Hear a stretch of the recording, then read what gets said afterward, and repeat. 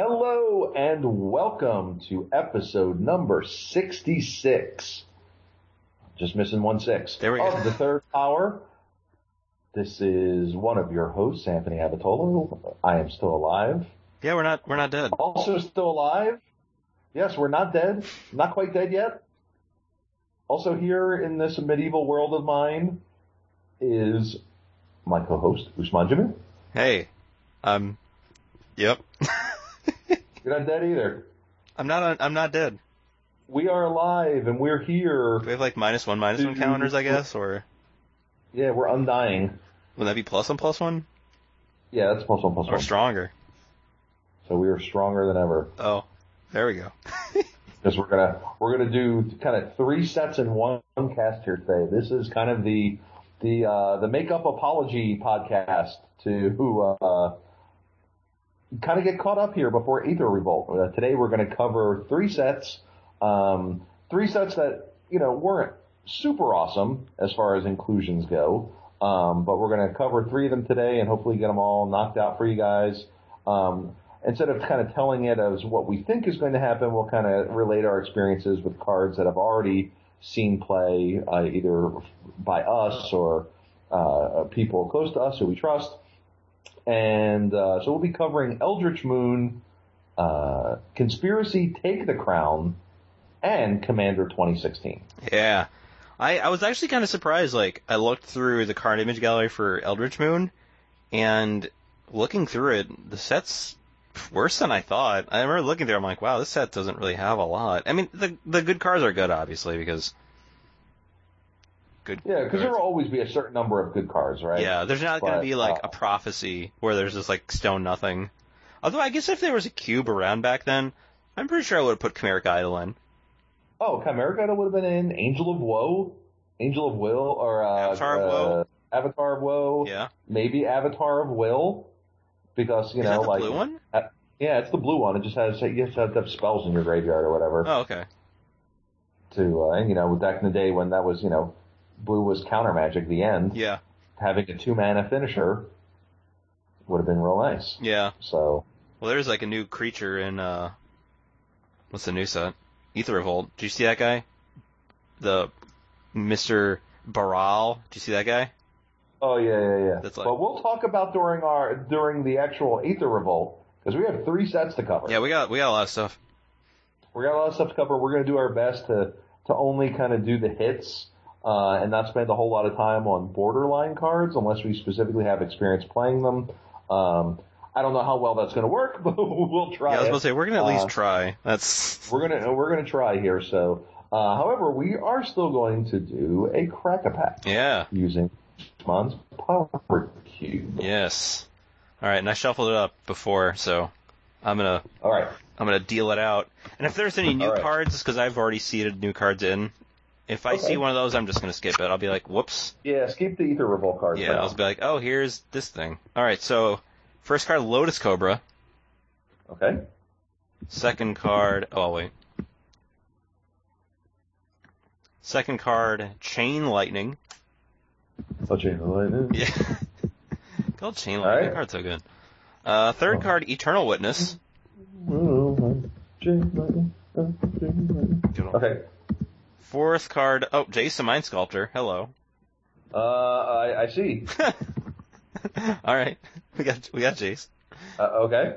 Fifth card, Pia and Kieran Nalaar, somewhat flavorful with the new set, I guess. Sure. Yeah. Jace is what we like to call the leader in the clubhouse right now. I was about to say that seems like it's the leader of the pack. Number 6, Verdant Catacombs. I was going to ask you if your leader of the pack was a werewolf joke, but we haven't seen one of those.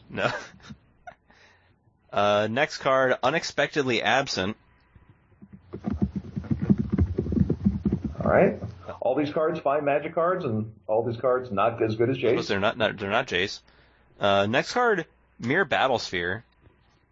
Battle Ball. Have we gotten Jace in a Crack-a-Pack before?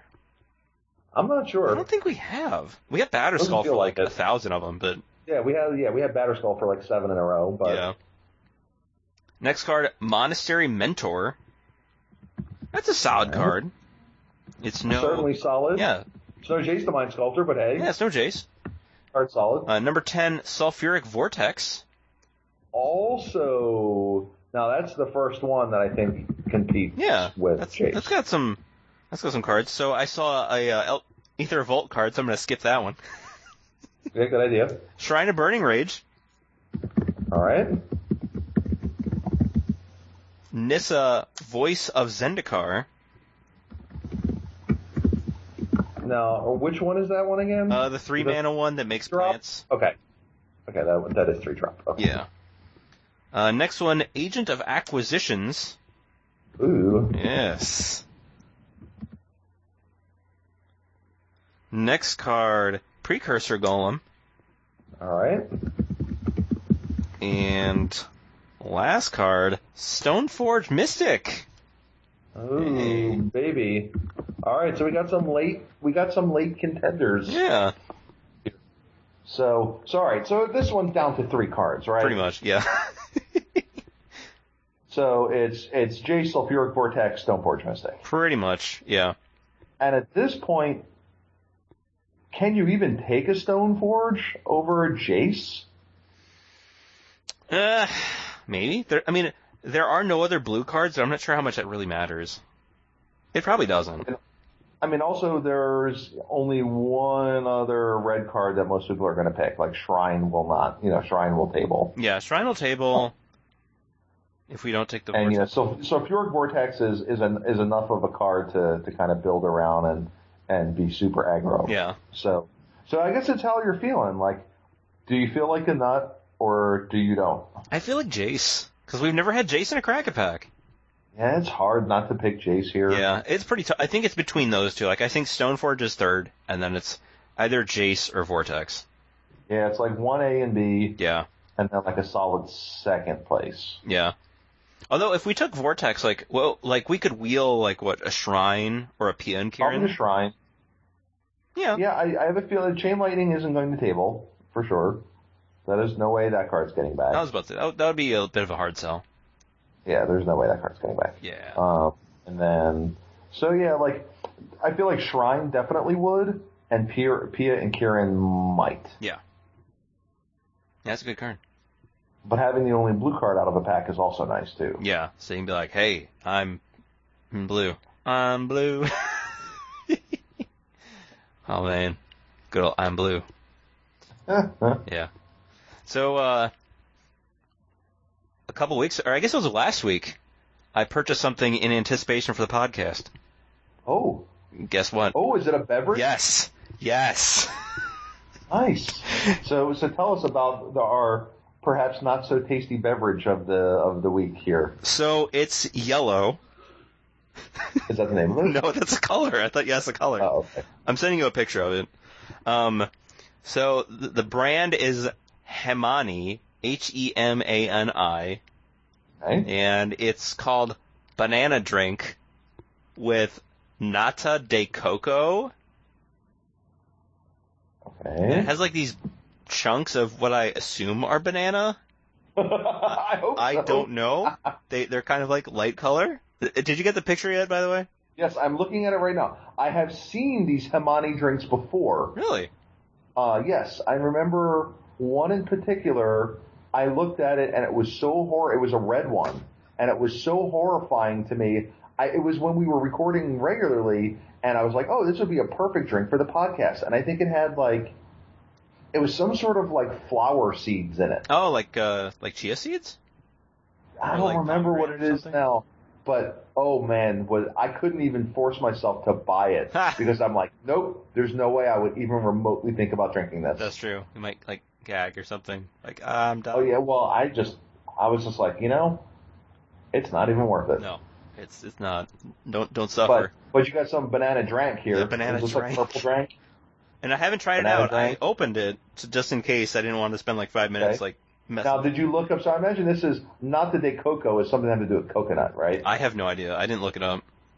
So Nata de Coco, I imagine, would have to be something like coconut. Yeah. So I imagine if it's going to taste somewhat like a pina colada. I guess, yeah. But it's banana instead of do you like? Pineapple? Chameleon Colossus. Right. You like Chameleon Colossus. Does this drink have protection? And attacking for 8. Does this drink have protection from black or something? Whoa. Yeah. I didn't know if we were going to get all racial here. Uh-oh. It's a product of Thailand. I'm going to try this out. See if it's... All right. So I typed in nada, and the first thing that came up is nada de coco. Really? It is a chewy, translucent, jelly-like food produced by the fermentation of coconut water. So those are your little pieces. I thought it was banana. That's so weird. Which gels through the production of microbial... Oh, God, I can't speak. Microbial cellulose. What? Originating in the Philippines, nata de coco is commonly sweetened as a candy or dessert. Interesting. And can accompany a variety of foods, including pickles, drinks, yeah, ice cream, pudding, and fruit mixes. Interesting. All right, time to try this out. It smells weird. First created in 1973. It smells very fake. Like fake banana. Like artificial? Yeah. I don't think it's a good sign. Well, I mean, it does say banana drink and not banana juice. Because juicing a banana would be very difficult, by the way. I actually like this. This is weird. I was expecting to, like, gag, but it's not bad. I mean, it pretty much just tastes like sugar and banana flavor, which is fine. That was so weird. I was expecting to, like, gag. I didn't have any of the pieces of whatever. Not a dickle? Yeah, I might just, like, put it into something and then just fish one out just to see how that tastes. Let's do that. Right, just chug stuff down. I was about to say, I was just going to, like, pour it into a cup and then just, like, fish it out that way. I'm not going to chug. Chug. No. I'm going to fish it out. See, that's on fish. Chug. It's kind of crunchy-ish. I don't know. I like to drink more. That's not bad. That's so weird. I expected to be, like, dandelion and burdock. In terms of flavor, that's actually not bad. Wow, that's surprising. Speaking of surprising, wait, that segue doesn't work. I was gonna say new cards. I did when I was doing the Crack-A-Pack, I was looking at like random cards, and I saw Saheeli Rai. And have you had a chance to play that in Cube?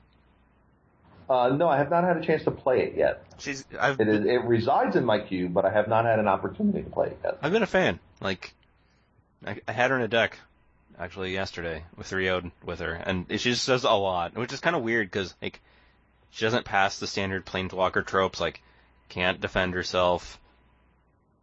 I don't know. It's hard to imagine a board state where she's good. But yeah, she's very solid. Nice. Yeah. Alright, so... Okay, so Eldritch Moon. Yeah, I was about to say Eldritch Moon. So, like I said, we're just not... Like, if there's anything we're skipping, like, whatever that stupid flip card, that 1/1 Life Gain Lone Rider or whatever, if we don't talk about it... we weren't going to talk about bad cards. We didn't even get to the good cards yet, and you're talking about bad cards. Well, I just want to make a preface to say, like, if we're not talking about bad cards, it's for a reason, so... There we go. For time constraint reasons, because of the reason why we haven't been recording is because of real life issues. Because, as you know, we are not exactly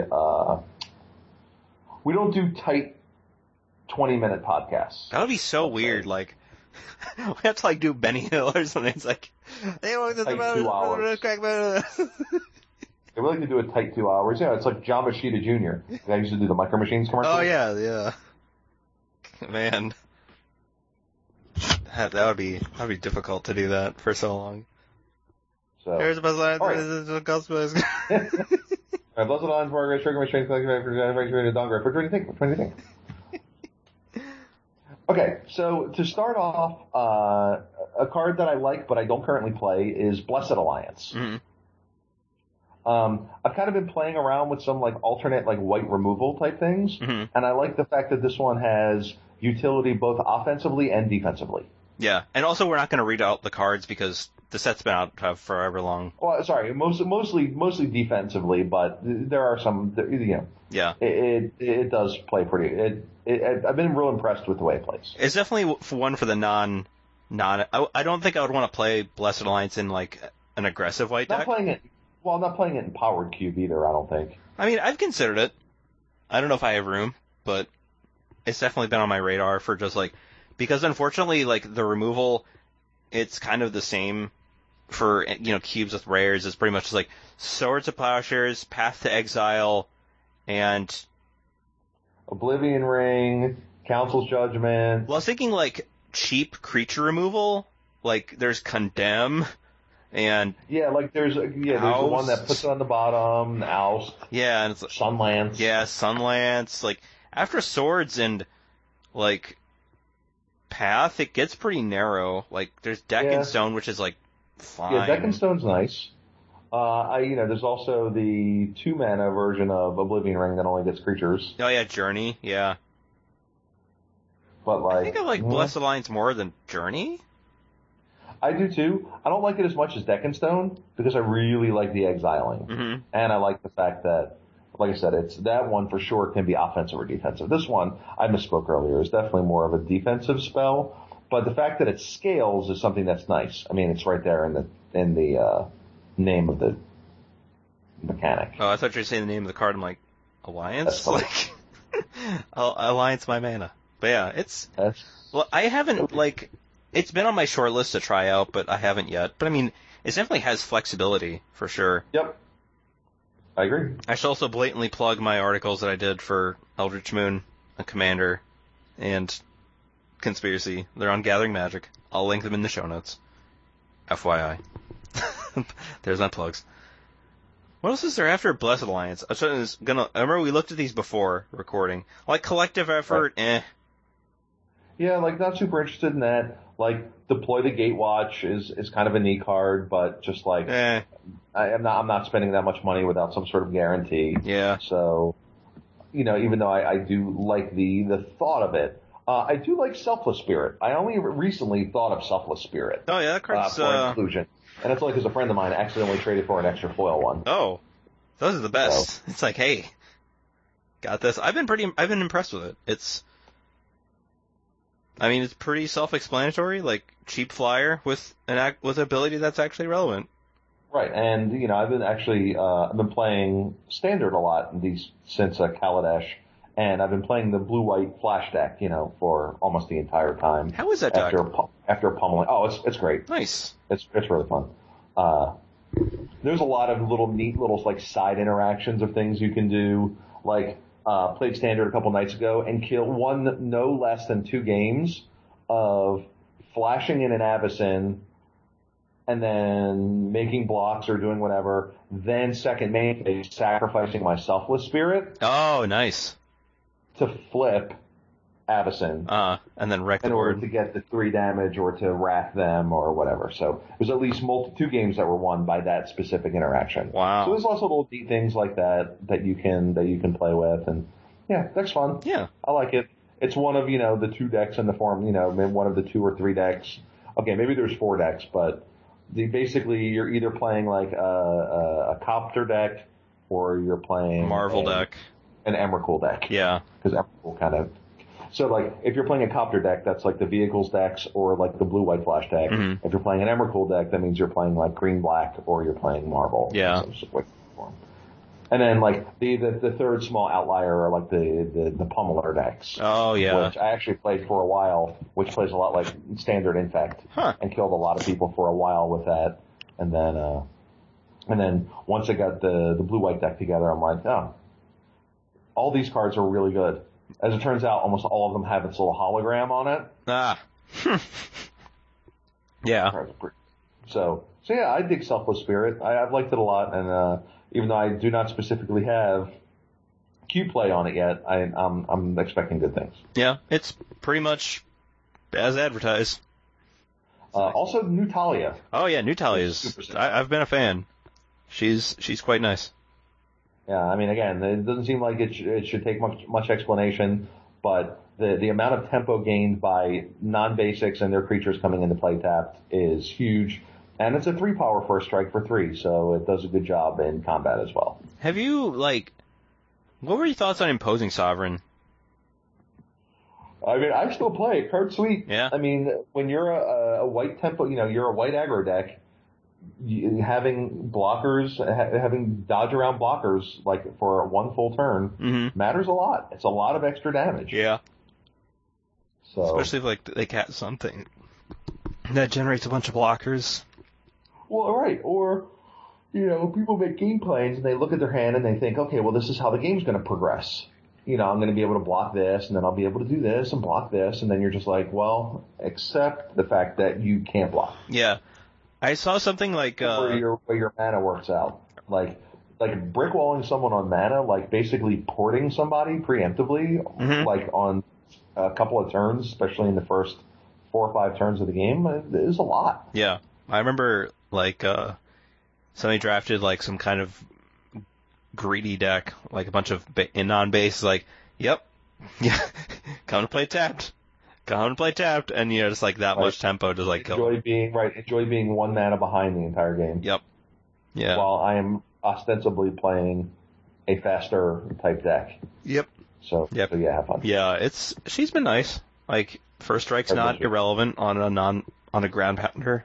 It doesn't seem to matter as much on like flyers, because like what's gonna tussle with like a flyer most of the time. Well, except for on defense, that's where you need it. Yeah. Defense. There we go.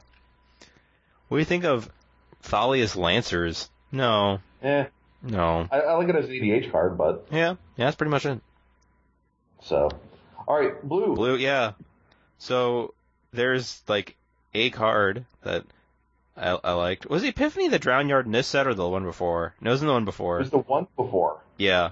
There's the Epiphany the Drown Yard that sounds like it's a heavy metal album. I was going to say like a doom metal or something, yeah.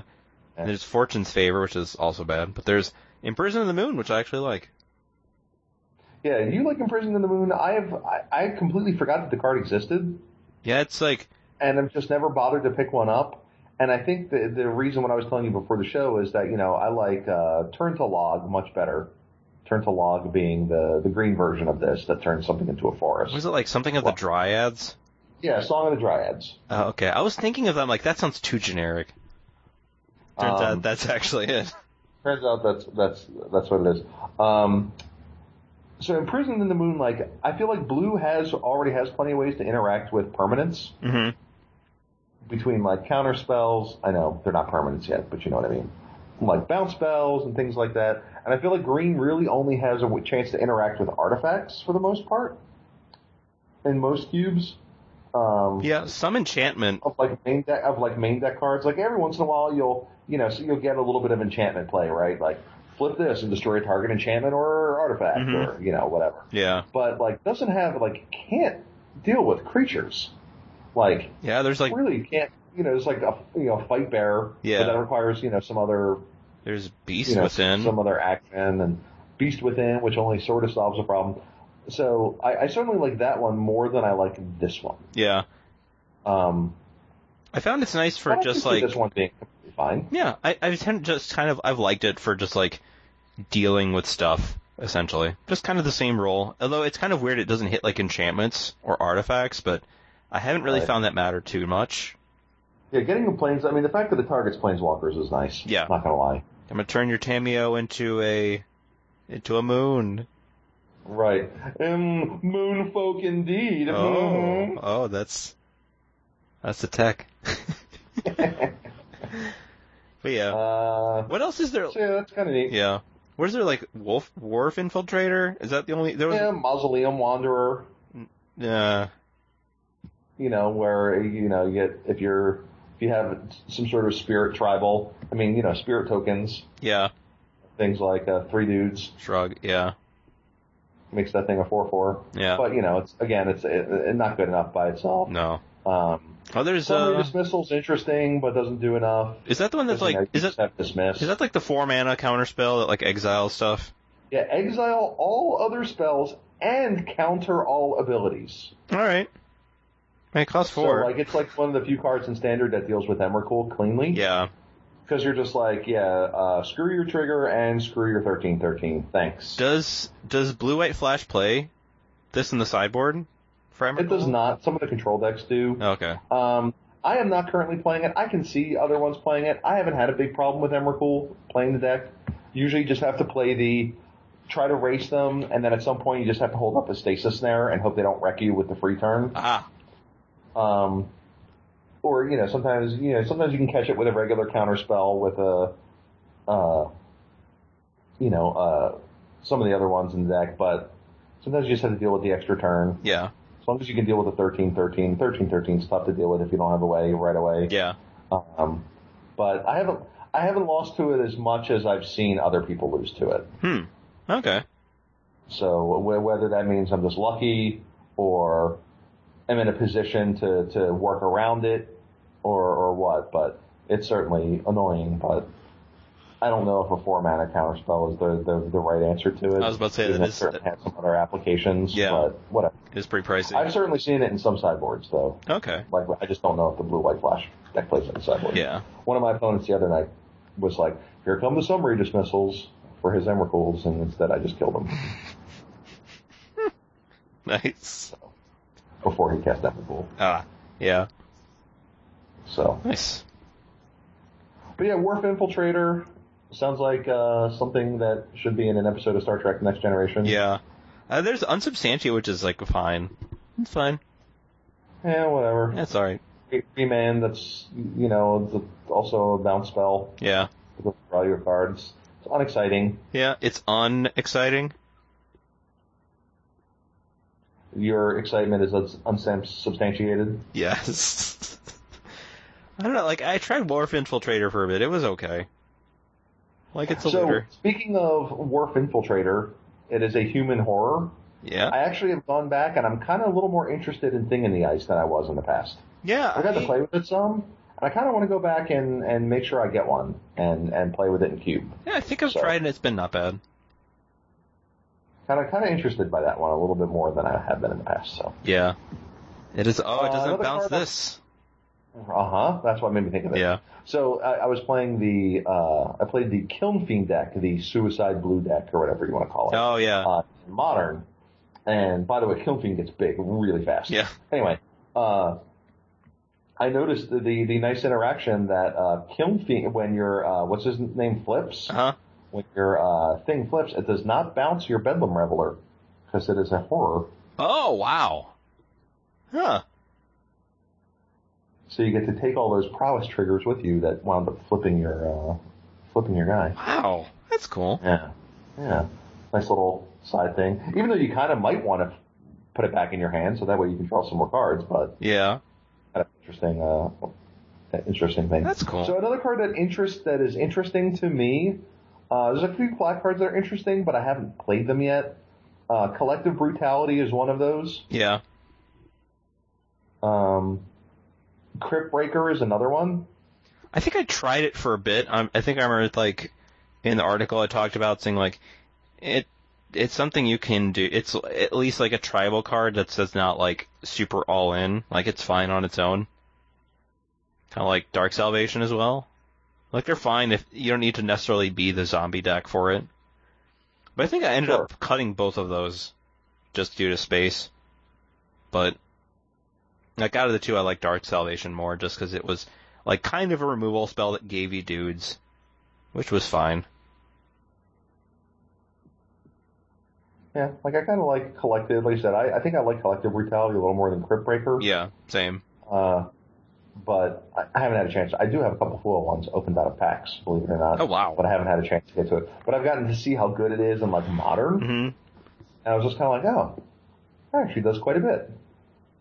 That's actually, it's actually pretty good to be worth 2 cards, especially if you can get some, action off of your discarded card in some way, shape, or form, mm-hmm. But, killing a creature and taking their best spell in their hand is pretty good. Yeah. Yeah, I do like that, the modes help it not be useless. If they're hellbent, you can be okay, kill your dude and take 2. Yeah, I definitely warmed up on it since writing the article. I think in the article I was kind of meh on it, but it's another one of those on the short list to try out. Mm-hmm. But I don't know. Yeah, Haunted Dead is another one that I've seen a lot of really neat things happen with it in Standard, but I'm not, I have no compunction that it would be it would be good in Cube. Yeah, it is 4 mana. I've certainly seen it be a pain. Yeah, most of the time it's 2 and 2 cards. But there's not enough cards, there's not enough momentum cards that you want to discard in cubes, I think. Yeah. There's not, the decks that really take advantage of it have things like Voldaren Pariah and, prized amalgams and, stuff like that you can discard to it. So you're constantly still generating some sort of value off of the discard. So yeah, stuff you actually want. Liliana, the Last Hope, is real sweet. Yeah, she's very good. Like I remember when she first got spoiled, like a lot of people were pretty mediocre on it, and I was like, let's try it out. She was good. The card is super solid. I remember like the comparison. Which kind of brought me on board was like she's kind of like the flip side of Jace Vryn's Prodigy. Where it's just like the right. +1 deals with something, and like the -2 flashes back a creature. The emblem is no joke, by the way. Oh yeah. If you get that out versus a deck that can't pressure, it's just like, okay, here come the zombies. Right, and it gets out of hand quickly. Yeah. Yeah, even if you have no zombies out, it's just like, okay, take this. Right, and they're like, all right, Wrath, gotcha. You're like, all right, make a zombie. Yeah. Make 3 zombies. Mm-hmm. Here they come. Yep. Whee! So that card's sweet. Yep. But you guys already should have known that, I'm sure. Yeah. Not a whole lot of other black cards that are super interesting, I don't think. Yeah, I don't think I remember seeing much. There's awkward vampire cards or whatever. Yeah, there's like some vampire cards where you're like, oh, that card's not as good as I want it to be. Yeah. And like Oath of Liliana is interesting because it's like, okay, well, edicts are nice, but and then if we get a Planeswalker, we get a 2/2, but yeah, not quite. Red cards. Red is kind of on the weekend. There's the Bedlam Reveler. Right, the aforementioned Bedlam Reveler, I think, is actually very nice. Yeah. I like that card quite a bit. Yeah, most of the time when I've cast it, it usually costs like 5, 4. Which is fine. Take a bunch of damage. Yeah, like whatever. Like, discard these useless crap or hardly anything and do some redraws. Mm-hmm. Collective Defiance, I kind of was like warm and then cold on, and I just wound up never really doing much. I remember when I was trying it out in Cube, like my initial impression was noticeably higher, and then it cooled down pretty quickly after I got some reps with it. I'm just like, this card's slow. It's just very clunky. Yep. And I think I remember when I posted, I remember when I said it, people were like, no, this card's actually good. I'm like, no, get some reps in with this card, just is slow. And yeah, it's slow. Yeah. Like it's mostly just deal 4 to a creature, which is, and like the first rate mode isn't bad. Like, you can do that, and the extra stuff is just extra, but like there isn't really a good quote base mode on it. Like at least Collective Brutality kills a creature, I guess, on its base mode, which is fine. It's not super efficient at it, but whatever. But like dealing 4 to a creature isn't really that great for 3 mana on the base mode. Not in red, not for a double red. Yeah, because you got stuff like Mizzy Mortars and whatever. And right, Flame Slash. Yeah. So shrug. Like Incendiary Flow sucks. Incendiary Flow. There's just 5 other cards that are better at doing what. Yeah. What it is. There's a Mirror-Winged Dragon, which is a 5 toughness creature for Wildfire, but who cares? Yeah. Also, meh. Yeah. Not. It's a meh out of 10. Yes. I originally thought Impetuous Devils was going to be something. Is it that ball lightning that provokes? Yeah. Shrug. But whatever. Not remotely good enough. No. Some people like Thermo Alchemist. Yeah, I've liked it decently. Like a neat little thing. Yeah. To do. Yeah, it's just kind of a nice little burn deck card. Yeah, essentially just like a kind of like an unblockable 1/1 that gets a few more hits in sometimes. It is awkward that it's a defender, but so you can't put pants on it. Yeah, I mean you can, but it doesn't do much. I was about to say what? Here's my block really well with it. I was about to say here's my Sword of Fire and Ice Thermo Alchemist. Yeah. Would you like to attack me? No, I didn't think so. Take one.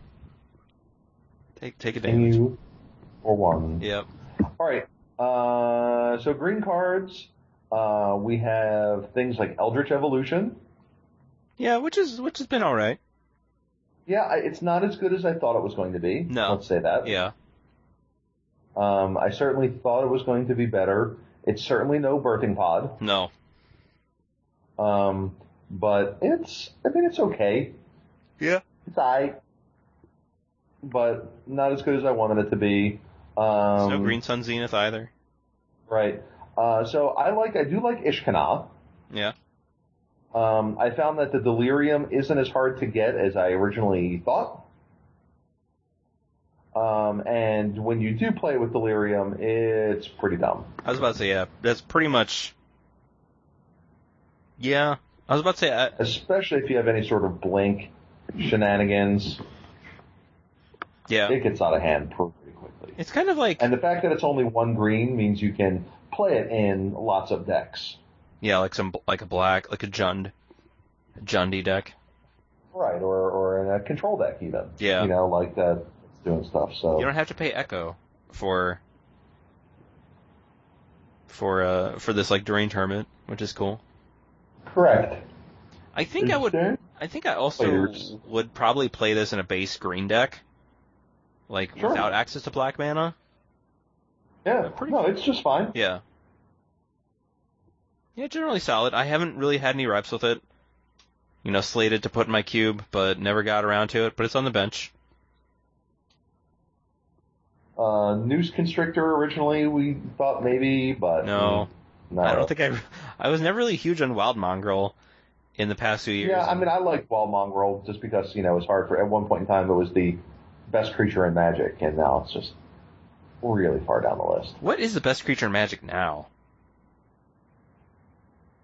That's a great question. I think you could make arguments for a few different creatures. I was going to say Snapcaster Mage. Like, Snapcaster Mage is certainly, certainly top 5, top 10, easily. Mm-hmm. I still think Goblin Welder does insane things that shouldn't happen. Yeah. For a 1-mana card. Mm-hmm. Yeah. So that's kind of up there, you know, close to the top for me. You know, if you're talking about an aggressive creature, something like Goblin Guide. Yeah. Is close to the top of the list as far as that goes. Now, you know, you have to kind of consider in like cost and everything like that too, because it's like it's hard to say Emrakul, but you know, like original Emrakul, hard to say that card's not one of the best creatures, even though it's certainly hard to cast, but it hasn't stopped lots of people from putting that thing into play all different kinds of ways. Yep. So I mean, that card's pretty absurd. It is kind of unfortunate, like Emrakul, like in Rise of Eldrazi, pretty much just like outclasses, just because of what it can do. Like, if you're gonna cheat any Eldrazi into play, there's not like I could play this for this reason. It's just like, okay, just Emrakul because it's huge. It's the biggest thing out there. But there's not much like decision making in choosing. It's just like, okay, here's Emrakul and Gristlebrand or something. Mm-hmm. But that doesn't really have anything to do with his power per se. That's just right. But the card is super great.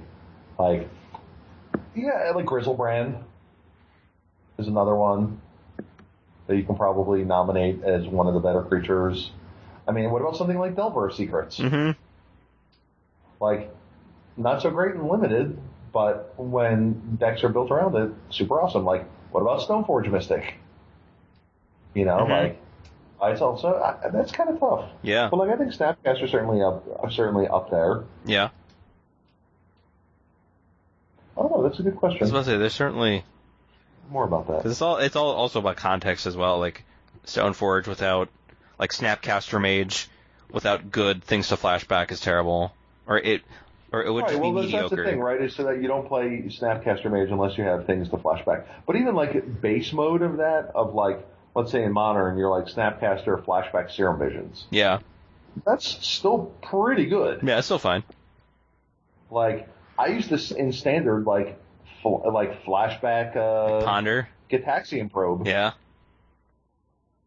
That's a card like I've also make your own Silvergill Adept. Yeah. I've come around to Gitaxian Probe in Cube, by the way. I've been trying it recently. Real nice. Yeah, card's real good. Information, as it turns out, is really good. Sure is. It's like, oh, okay, what's this? What did I play around? Okay. Sure is. You have a Wrath. Okay. That's my thumbs up for it. But yeah, like at one point in time, Morphling was considered like the best creature, you know? Yeah. As it turns out, Aetherling is just like better. Yeah. Yeah. Especially with the new timing rules and everything, but like, you know how hard it is to beat an active Aetherling? Yeah, it's pretty hard. Real hard. That card does not die. Yeah. Well. Or it's real hard to deal with, let me tell you. So I don't know. I think I think there are options now. Yeah. There's no clear. Shoot, how good is Baneslayer Angel? Like, pretty good. Pretty good. Pretty darn good. So, you know. Yeah. There's a lot. I don't know. I don't think there's a whole lot else in green. There's let's see. What was there? I'm scrolling through the Carnage Gallery. Stone nothing. Yep, nothing. Actual nothing. Yep. I do like Grimflayer a bit. Yeah. Good luck getting that in, though. Like it. Yeah, I don't know if I like Grimflayer more than everything else. The guy that you can make it a 4/4 by paying 2 life. Yeah. Or but the cards are the abilities very powerful. Mm-hmm. Like being able to bin stuff off the top of your deck is real nice. Yeah. Unfortunately, I have no experience with this card because I just don't have the room for it. Yeah. It's just but like I said, again, it depends on how you want to balance your green-black section, right? Like, do you want 2 drops? Do you want 3 drops? Like, do you want it to be more mid-range? So, but I think this is certainly an option if you're looking for aggressive creatures. I can't say honestly whether this is better or worse than the 3/3 haste for 3. I'd say that probably. I'd probably say. But Grimflayers, it wears pants very well. Oh yeah, I like that it has trample. That's cool. And the fact that it has trample is real nice because it's really, and like I said, it certainly helps itself get delirium. Mm-hmm. You just get to scrape cards off the top of your deck. Ah, yeah, flavor. So, help skin some cards off the top of your deck. Yeah. So, it makes me think. The art makes me think of Uncle Istvan. Yeah, a little bit. It's definitely evocative of Uncle Istvan. Yeah, for sure. I do agree with that. However, I do really like Spellqueller. Oh yeah. It's blue-white has gotten so much good stuff lately, and this is another one. Just think about how interesting Spellqueller is compared to, say, the 08 Shroud Wall, Flying Wall. Oh yeah, Wall of Denial. Yeah, Wall of Denial. Don't get me wrong, is for what it needs to do is awesome. Yeah. However, it is really not an interesting Magic card. Yeah, it just it gives the thinking mates time to think. Thing. Right, here's this thing. Yeah. Good luck killing it. Yep. Also, doesn't really do much. Nope. But it stops you from doing anything. Yeah, it just does nothing. So, it certainly does what it does very well. Yeah. But I've been very impressed with Spellqueller. So much more interesting, I think. In Cube, I've been very impressed with him so far. He does a lot, or I guess it does a lot very well. It pretty much does what you've seen it do in every other form. And I don't think it's sees playing Modern in the Banned Spirits deck. I don't know if it's seeing play in Legacy, though. I don't know if I've seen Legacy play on it yet, but it's certainly real good in Standard also. Yeah, I've definitely... and definitely see some Modern play. I definitely, I know, the fear... I don't even know if people really have that anymore. I know people did before. It was just if it dies, and it's oh no, you undid all your work, but no. No, it's fine. It's a tempo card. Yep. It also sometimes just, stops them from playing their 4-drop for a few turns until it doesn't matter. Yeah, it's Jace, okay, quell it. Shh. Quell right. Attack for a little while, get some beats in. Yeah, and if they kill it, whatever. It did its job. I had a nice play sequence in Standard once of I had Spellquellered a Grimflayer, mm-hmm. And then they played another Grim Player, so I Reflector Maged it. And then they killed my Spell Queller, and they're like, Grim Player. And I'm like, Nope. No, you can't cast that, because the other one got Reflector Maged. Wow, yeah. You can't do that. Because he wound up drawing like a removal spell in his, in his next turn. Yeah. And he's like, all right, kill your Spell Queller. I'm like, okay. He's like, Grim Player. Nope. I had to give him the Dikembe Mutombo finger wag. Yep. So. And he's like, wow, that's really annoying. Like, Yep. Isn't it? Yeah. It's awesome. Yeah. Speaking of, that's another card that I've been real impressed with, by the way. Reflector Mage? Reflector. I've been playing that one, too, for a little while. So I'm only playing 2 Izzet cards, and it's like Geist, and like Geist is pretty much like... Azorius, you mean? Oh, yes, or Ojutai. That's the blue-white guild. Yes. Yeah, exactly. It's like, so it's either it's Geist, and then like, it's either Reflector Mage or Spell Queller, and Spell Queller's been, like, I've liked it more. Yeah, I mean, I play significantly more than 2 cards and that combination, so I do. Yeah. But they're So both... I got to basically, right, exactly. I got to, I think I took out some of the walls. So I took out the, and for a little while, I think I took out the 4/4 flying wall with Flash. Oh, yeah. Because I do like that card for, like, the, what's its name? All the white mana symbols and blue mana symbols it has. Oh, the devotion stuff? Yep. Yeah. But I figured I would try something a little more proactive recently, so I've done, like, the Reflector Mage Spell Queller. Nice. So, I've enjoyed it. Nice. I've also enjoyed Tamio Field Researcher. I think I tried her for a bit when the set first came out, and I was like, alright. She's solid. I like that she protects herself in interesting ways. Yep, and I'm not a super huge fan of all the Bant cards. Yeah. Like the tricolored. Like, I think I was still running Bant Charm. Yeah. Just because it's just very flexible. Just did a lot of things. Yeah. Like what, kills an artifact. Counters an instant. Yeah, puts a creature on bottom. And, exiles bottoms a creature or whatever. Yeah, that's pretty good. It's just like, alright. It's just like very solid across the board. Mm-hmm. So, but it's not what I would consider exciting or interesting necessarily. Yeah. So. Yeah, she just kind of... I do like that she, protects herself pretty well and can also be used proactively. Like if you want to have it act as a, like, Edric, Spy Master of Trust. Like, she does that pretty well, too. Mm-hmm. It's like, alright, time to turn the corner. Draw 2 cards. Draw 2 more. Ice your stuff down. And then kill you. Never got it to Emblem, though. But, to be fair, how often... I emblemed Chandra Torch of Defiance for the first time. And I've been playing that card a lot in Cube since it got spoiled. Yeah, cards were good. Yeah. I finally got her to Emblem. It's like, oh wait, how many cards do I have here at 15? Okay, Emblem, kill you. Right. Cryptic Command, bounce my Pestermite. Pestermite. Kill you. Yeah, I don't know. It's, tricolor cards are a pretty rough sell. 4-color cards more so, as we'll get to. But, yeah, she's solid enough. I liked her. I just don't have enough room for her right now, but, like, I could definitely replace whatever for her and be happy. Mm-hmm. But yeah. A thumbs up out of 10? Yeah, I like it. Yeah. Interesting. Neat. Has a few different things to do. So, Emrakul, The Promised End. Yes. So I really like Mindslaver. Mm-hmm. You know what's even more annoying than Mindslaver?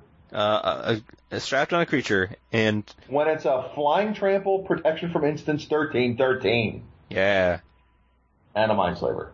The one that you can't really counter. Like, what are you supposed to do? Right, like, okay, you can counter it, like, still gonna wreck your turn. I remember hearing it never actually costs 13. No. If it is, I'll say you cast probably channel. won that game. Yeah. I'll say cast channel, but it costs 12 if you cast channel. Well, no, because it's still on the stack, right? Well, don't you just let channel then it goes to the resolve? graveyard. Yeah, so you just channel for 12, yeah. Yeah. Yeah, exactly. And then I remember hearing some arguments like, it's like a bad Mindslaver because they get their turn back, so they kind of just undo what you No, did. It's like, no, no, just wreck their board. no. You use all their crap, and yeah, okay, they get their next turn. Well, good luck hoping the top of your deck is something good enough to kill this 13/13 that you can't target with instants. Yep. And it's, I think I remember in the article I said, like, it's, the one weakness I found was that it's kind of bad, like, if your opponent has a Wrath, because, like, what do you do if it has a Wrath? Like, you take their turn, they have a Wrath, it's like, okay, I guess I'll make you cast it. Make you waste your turn, because I can't do anything. Right, exactly. It's like, well, I'll just use up your other things and make you cast the Wrath. Yeah, it's like, okay. Unless they're planning on killing you, which then you cast their Wrath and then you basically take that decision away from them. Yeah. Yeah, I was supposed to say, then you try not to die. But then you're just fine, like, giving your 13/13 out for not dying. Yeah. I've definitely liked her at, like, Emrakul as a, like, big ramp thing. Like, it doesn't require, like, oh, I need to have all this stuff to enable the kind of delirium or whatever. Most of the time it's just fine if you just ramp into it. It's like, whatever. Yeah, I mean, like, a lot of times it just costs, like, 9. Yeah, like 8 or 9, yeah. Yeah, you're just like, alright, that's fine. Yeah, it's like, I'll just ramp into it, that's fine. And if they do, they can't counter the Emrakul trigger unless they're running some really niche stuff or something, but for the most part, that's gonna happen. It's like, okay, see what you got. Cards are all good. Yeah, she's quite nice. I think it's definitely my favorite ramp target for sure. Mm. Is there much else in Colorless? I don't think so. Elder Deep Fiend's kind of interesting, but like the decks play out a little different. Yeah, I tried it for a bit. I just didn't have room for it, but I liked it. That and Decimator. I like Decimator as well. Eldrazi Pig. Yeah, I liked him. I just cut him for room, but I mean, if I played it was when I did play them, they were both nice. Mm-hmm. Like Decimators. I feel like overrun effects are kind of underrated in Cube by a lot of people. Mm-hmm. Like, I still sometimes have to preach the gospel of Craterhoof. Yeah, that card's real dumb. Yeah, it's definitely like one of the better parts, like one of the higher performing green like rampy cards. Mm-hmm. But it's like, cast just kill you. Yep. And obviously this isn't as good as Craterhoof, but it's still solid. It's still fine. I like Hoof better. Still, but same. Yeah. Whatevs. Same with Deep Fiend. It's fine, but yeah. The flip cards, not a huge fan of the flip cards. Yeah, a lot of these are bad. The only one that I can still see playing would be Keswick Prowler, which is basically the green Savannah Lions. Yeah. That has a transform into a 4/4. Yeah, it's very weird. It's like, and it can't be blocked by more than one creature. It's like reverse menace. Right. So they have to find something big to block it with. They can't block it. Yeah. So, but it's one of those like, are those decks a thing in your cube? If yes, put in. If no, no. Right. Like if you're still like Gosbon ogring people, then this card's certainly fine. I don't think anybody's Gosbon ogring, but you know what I mean. Yeah. Like green aggressive, like green 1-drop aggressive, trying to get people. So yeah, like Jungle Lion. Not a big fan of the other ones.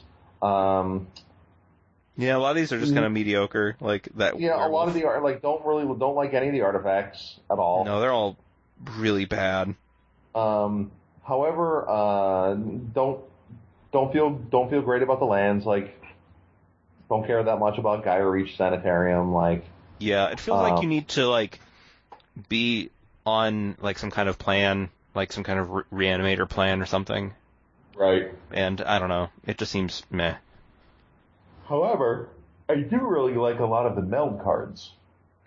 I actually fully like half of the meld cards. Yeah. Was it like, there's 3, right? There's 6 meld cards. Yeah. That form 3 double cards. I was going to say 3 pairs or whatever. Yep. And there's one that's obviously not really that good in any cube. Right, yeah, we don't want to Graph Rat Midnight Scavenger. No ratting it up. No, we're not ratting it out. However, Gazella is very good. Yeah, she's just like a miniature Exalted Slayer. Yeah. Yep. I talked in the article about the whole 3 toughness thing, because like, I think people, like, there's the assumption that it's bad against 3, the 3 toughness makes it bad or something, and I did a breakdown in the article about, like, how we tend to historically think of red as being, like, the bolt color, so to speak. But there's not, like, a ton of it. Like, I use the 365 or 450 cube tutor average, which, like, it isn't perfect. Like, there's people like me who don't update their cube tutor that often, and so it gets lagged behind with stuff, and sometimes it can do that. But for the most part, I've been impressed with it. Like, I remember, like, I don't play the other card, whatever, Bruna, the 7-mana one. Yeah, Bruna's, yeah. If Bruna got back any creature, it would be much better, but the fact that it only gets angels or humans certainly limits it quite a bit. Yeah, it definitely makes it a lot more awkward, because, like, what are you really getting back with? I guess white has a decent amount of creatures that are angels and or humans, but it's, like, my 7-mana slot for white is, like, Elesh Norn, or at least in consideration. I'm playing Elesh Norn. I'm probably could see myself playing Angel of Serenity. And that's it. I don't think Bruna really stacks up that well. Like, it's pretty mediocre. And, like, the fact you can meld, it's fine, but it's mostly a pipe dream. It doesn't really tend to happen too often. Turn her into the biggest Baneslayer angel ever or whatever. Like, whatever. But yeah, I remember explaining it to somebody in Cube because I had, like a version of it where it didn't have the second text, and I'm like, yeah, I don't have Bruna in here because that card sucks. They're like, is the other flip card in here? I'm like, but they were like not referencing. I'm like, yeah, I'm not playing. Yeah, because that one's good on the front side. Yeah, I was like, because the other one sucks. Like, are you referencing a 7-mana white card? He's like, yeah. I'm like, yeah, that card sucks. He's like, okay. Yeah, not great. But I do like the Hanweir cards. Yeah, I do like the Battlements and the Garrison. It feels like there was, I don't know, it feels like people don't really like the Battlements that much because it costs mana to use, but okay. It's a land. Just right, and it's just 1 mana plus that to give something haste, like, okay. There's the argument that, like, all of your aggressive 4s already have haste, but honestly, you don't really play it in, I mean, it's a nice thing to have in, like, the red aggressive decks to just, like, give dudes haste or whatever. It's like, okay, here's this Rattlemaster, I'll give it haste, sure, whatever. But most of the time, I don't really play it in the, like, low-to-the-ground aggressive red decks, used in that role at least, as much as, like, the red-green, or, like, red-blue, or red-white mid-range decks or whatever. It's like, here's this Baneslayer. Alright, give it haste. And granted, it makes it cost 7 mana, but if you have nothing else to do, like, if you're on turn 7, and you cast a Baneslayer, it's like, alright, spend a red, give it haste. Like, okay, sure. And it's an extra flexibility, which is really nice on it. And like I said, have really liked it. I've been really impressed. It took me into playing the Garrison to realize how good it is. Yeah. Those tokens add up quickly. Yeah. They're definitely, because they attack too, which is cool. Because, like, if you when you attack, it attacks for 4. The creatures, like the gang altogether. Like the 2/3 and then the 2/1/1, so you're attacking for 4 right out, correct? Right. Correct.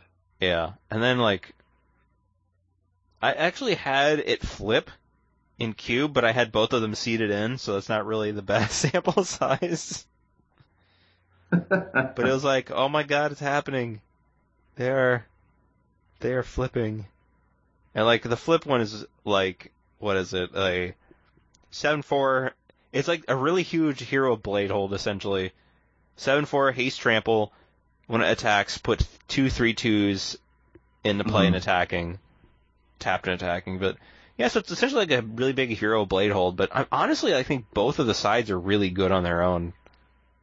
And, like, I think we were talking about before the cast, like, red attacking 3s are still kind of weird. Like, there's a lot of utility ones and Rabblemaster and Chandra's Phoenix, I guess. I guess that counts, right? Right. But Feldon's good, but it's not really an attacking 3. Yeah.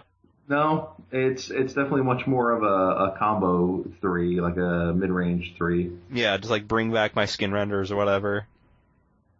Just to grind out or just get value or whatever. Yeah, I definitely have liked both of them since trying them. They're definitely good. I think that's it, right? Yeah, that's about it. There's the Graph Rats.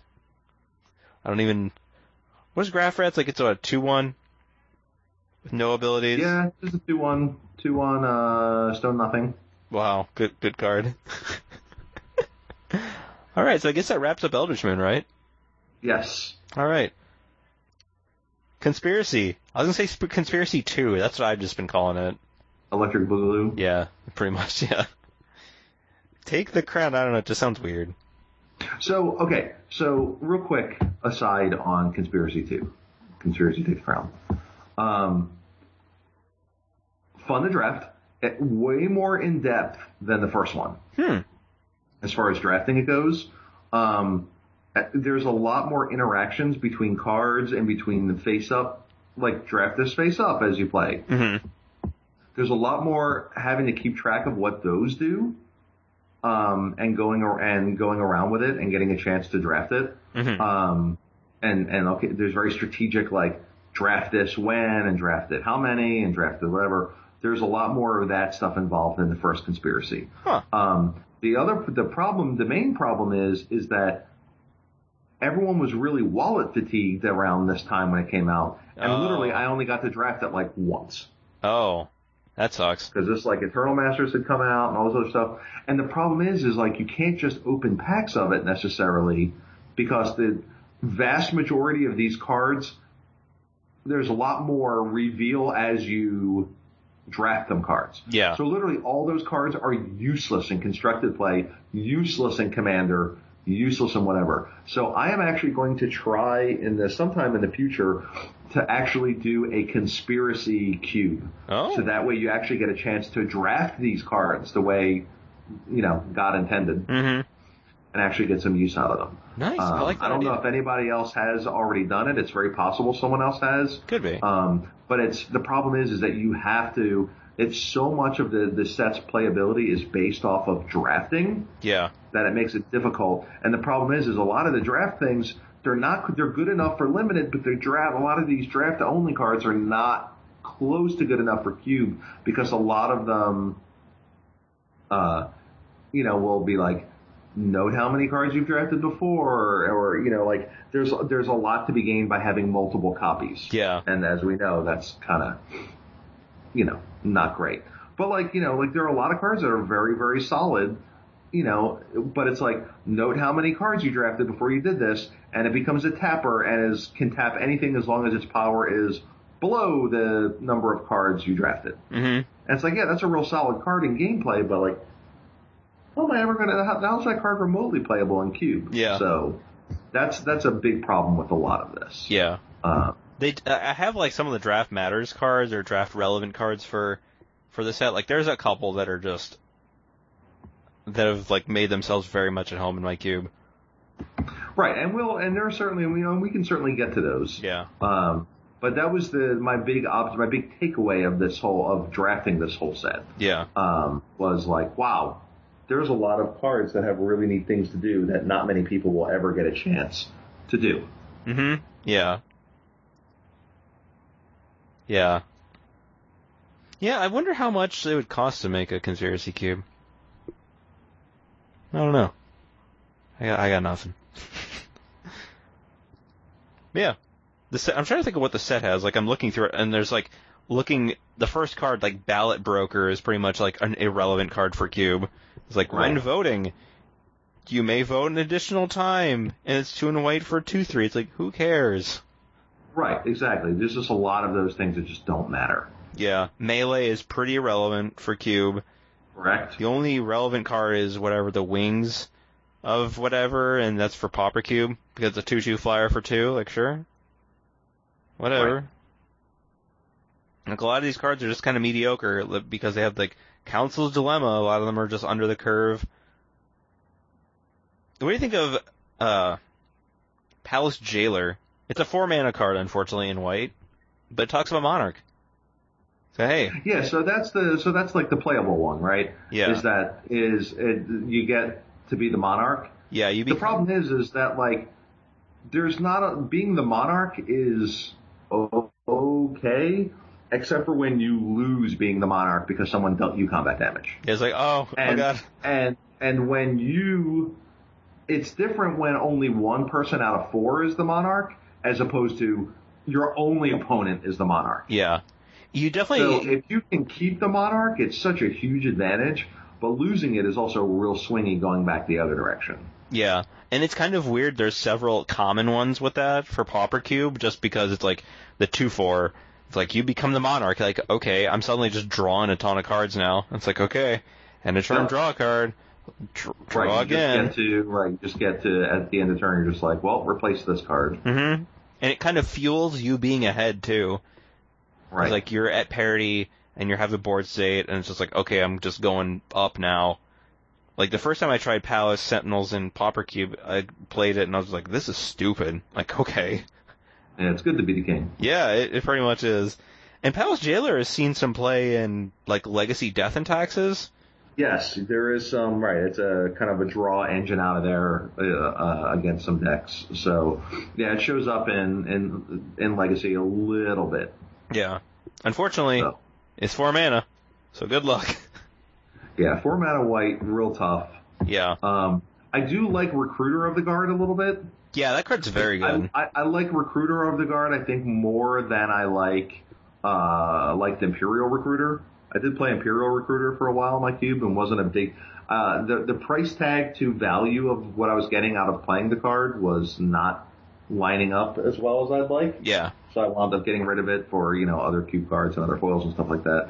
But I kind of dig Recruiter of the Guard a little bit. Yeah. I like both. Like, for a while I wasn't playing Imperial Recruiter, and then I decided to try it again. I was like, alright, let's do that. I think it may have been when I put in Recruiter of the Guard, but...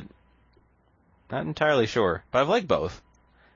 I think when I did the article, I kind of talked about some cards, like, they're mostly the same in terms of what they can and can't get.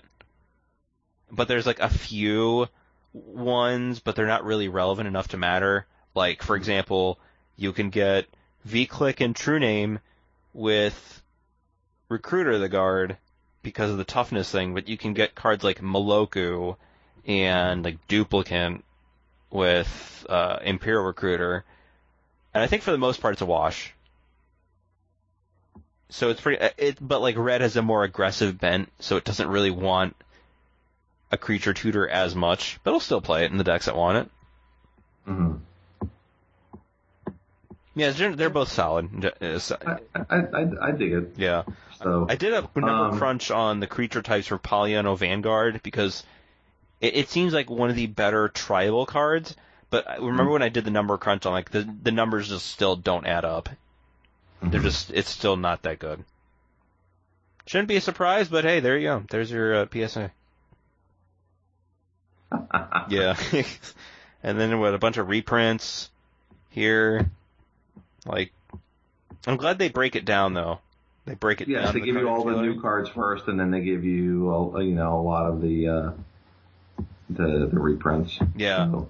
Oh, now the blue cards. Oh man, this card is ridiculous. Okay, so there is one card of the blue that I really like, and it's probably the same one that you named that you're looking at. Yeah, I was about to say the one I'm looking. That's the first one. The first one, yeah. Arcane Savant. Yeah. Yeah. Cards are real nice. That card is dumb. Okay, so I'm gonna go through some of the 3.0 pictures and show you some of the ones that Arcane Savant has copied, like some of the cards. Spectral Procession, which is kind of on the low end. Okay. Which is okay, it's not bad. Seasons Pass. Okay. That's pretty good. Let's see. There was Makeshift Mannequin, which is fine. Okay. I think in that draft I cast Arcane Savant, casting Makeshift Mannequin, getting back Phantasmal Image. Copying Arcane Savant, getting back something else. Yeah, and then getting back something else or whatever. Kind of like the old Sun Titan trick.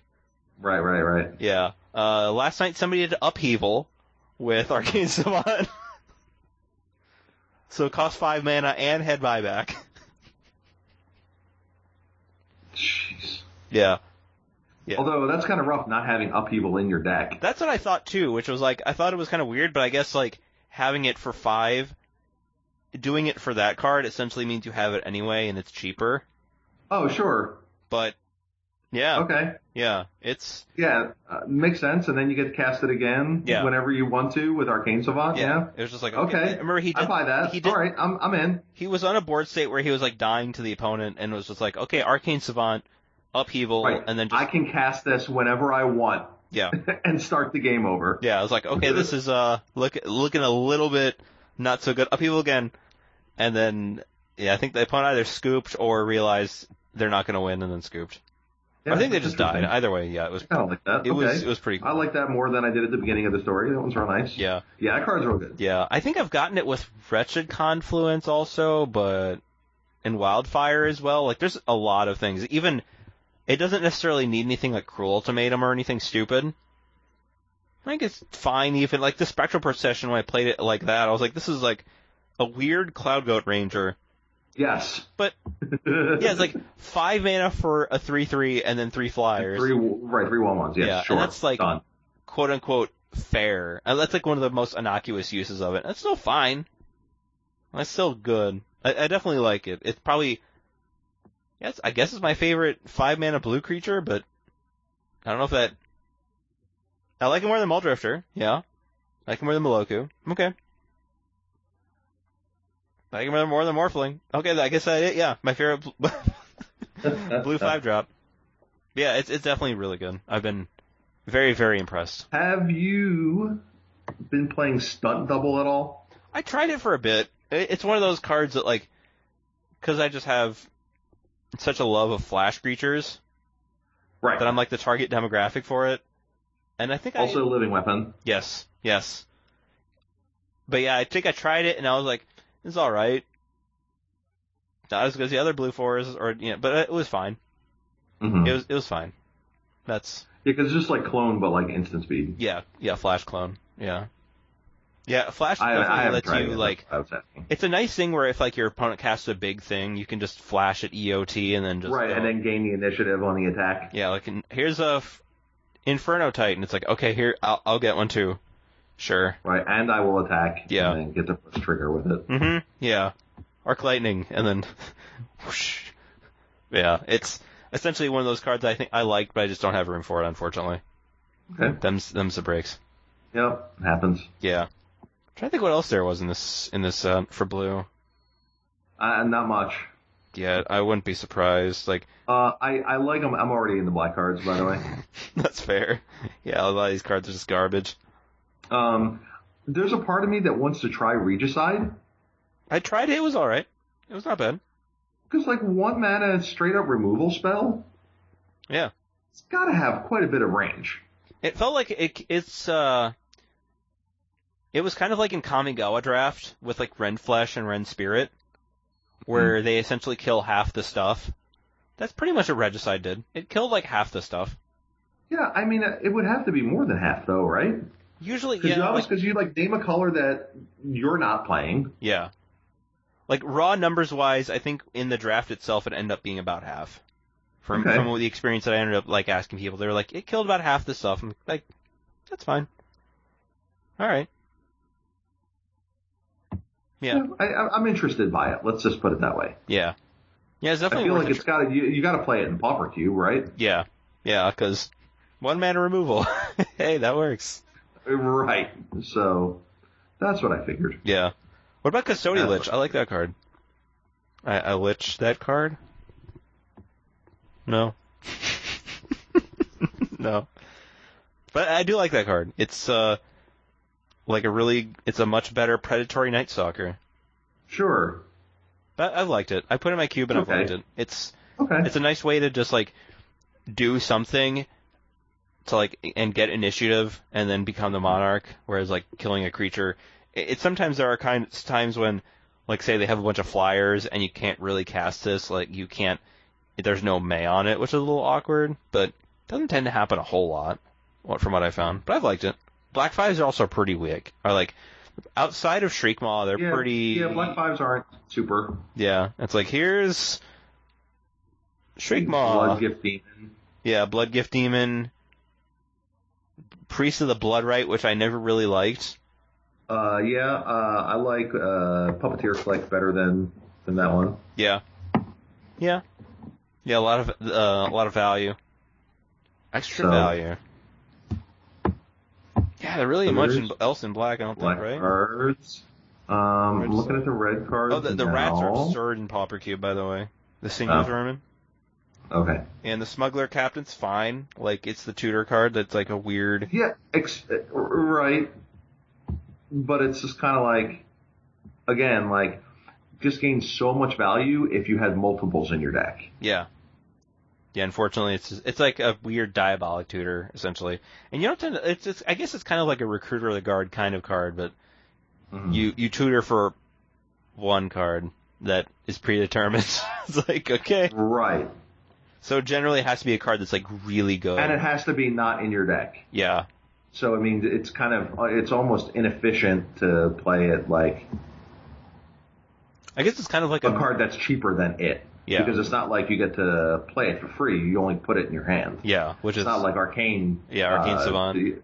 Savant, where you get to actually play it for free and get the value that way. That one you just put it in your hand. So I'm not a super huge fan of that one. But yeah, I tried it. It was okay. Black Fours have been getting better in the past few years. It feels like maybe that's because of Kalitas. For sure. As far as red goes. Not a big fan of much in red. What is I think the only thing that's sort of interesting is the Subterranean Tremors. What about Grenzo? Grenzo's solid. I feel like I want to like it more than I actually do. Yeah. I've tried it and I haven't got many reps in, but it feels like in the red decks that I draft, I usually want it in. But like last night, I had this really nice red-blue kind of tempo aggressive deck, but it wasn't in the draft. I was like, dang it. Yeah, like I just feel like there's a lot of other. I feel like my decks that have this that are going to want to cast this kind of card are going to want to be attacking with my creatures, and this guy doesn't do a great job of attacking. He doesn't do a great job. He's fine as attacking, but if he gets in. Like I compare, it's just hard for me not to look at this and compare it to something like Eidolon of the Great Rebel. Yeah. Because of similar costs. And it's just like, man, I feel like there's just like a much higher ceiling on one than the other. I mean, to be fair, Eidolon's stupid. So, there are a lot of people who were dubious about that card, by the way. I think I remember that, yeah. Yeah, I think I remember talking with David Merton Jones on a car ride and being like, yeah, this card's actually really good. Philosophy of Fire, hello. Card's real good. It's real good. What was that card before I cut you off? Subterranean Tremors. Yeah. Yeah, that card's solid. Like, it's a little awkward, like, it feels like the decks that really want a big Wrath are decks that would have Mana Rocks. Sure. Which is pretty awkward. It's like, okay, I guess I'll... So then you just kind of have to do it for 3 in those scenarios. Like, you can scale it up. I just think it's interesting, that's all. Fair. I don't necessarily want to play it. Yeah. But the flavor behind it's pretty awesome. The market is now closed. Yeah, it's like, oh, there's a little tremor. That kind of hurt people. Oh, there's a big tremor. It knocked over all the vases on the stands. Oh, yeah. Broke all the artifacts. Oh, it's a really big tremor. Holy crap. Here's a giant lizard? It's a giant 8/8. Yeah. Here's a lizard. Heard people call it Lizard Quake or something. I'm like, that works.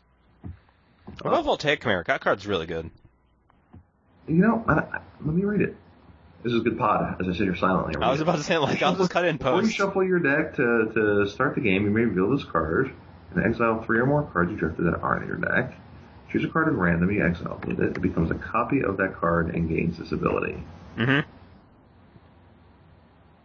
So when I had it, when I had it in the draft, that there was another red-blue draft. So I had 3 cards that I could copy with it. Okay. Elesh Norn, Inferno Titan, and Murderous Redcap. So it protects itself when it dies. Right, if it becomes that at random, right? Well, yeah. Most of the time, it's just like get three big things, and then just YOLO. It's like I'll roll a d6. And like, but it's just like for me, like it would be tough to you definitely have to just like draft off color stuff or off I think it almost encourages hate drafting. Because you're just like, I just want this big absurd thing that I can't actually play, but that this drop might become. It is sometimes nice, I found, in that draft, it was like, if there's nothing in the pack for me, like as an aggressive player, it's like, okay, sure, I'll just take this Inferno Titan, because I don't care. But I guess that is kind of hate drafting. But there was literally nothing in there for me, it's like, okay. But like Elesh Norn, certainly, like... Yeah, like that was a pretty gross package. And I think there was one time... I was just like, I think I had Edric Spymaster Trust, and then was like, wait a minute, what am I doing? Let's do Redcap. And I think I rolled and then got a Spymaster, and I was like, okay. Right, but I almost feel like you would want to play Redcap in a deck that has the Chimera in it, right? It was a little too slow for my deck. Like, that was a pretty aggressive red-blue deck. And Redcap was just a little too slow. Okay. And I was like, alright, let's do this.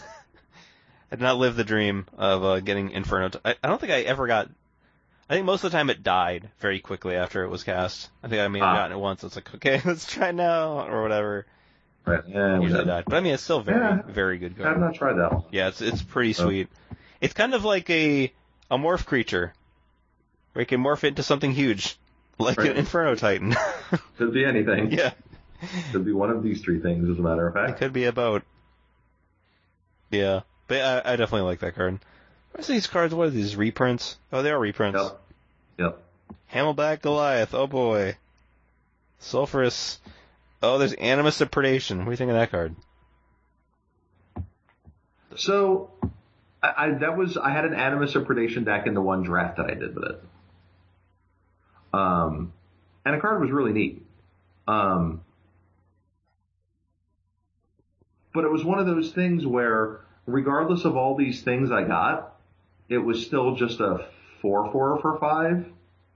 Did it have any? Did it have any abilities to make it? I mean, it had some abilities. It was like it was like flying.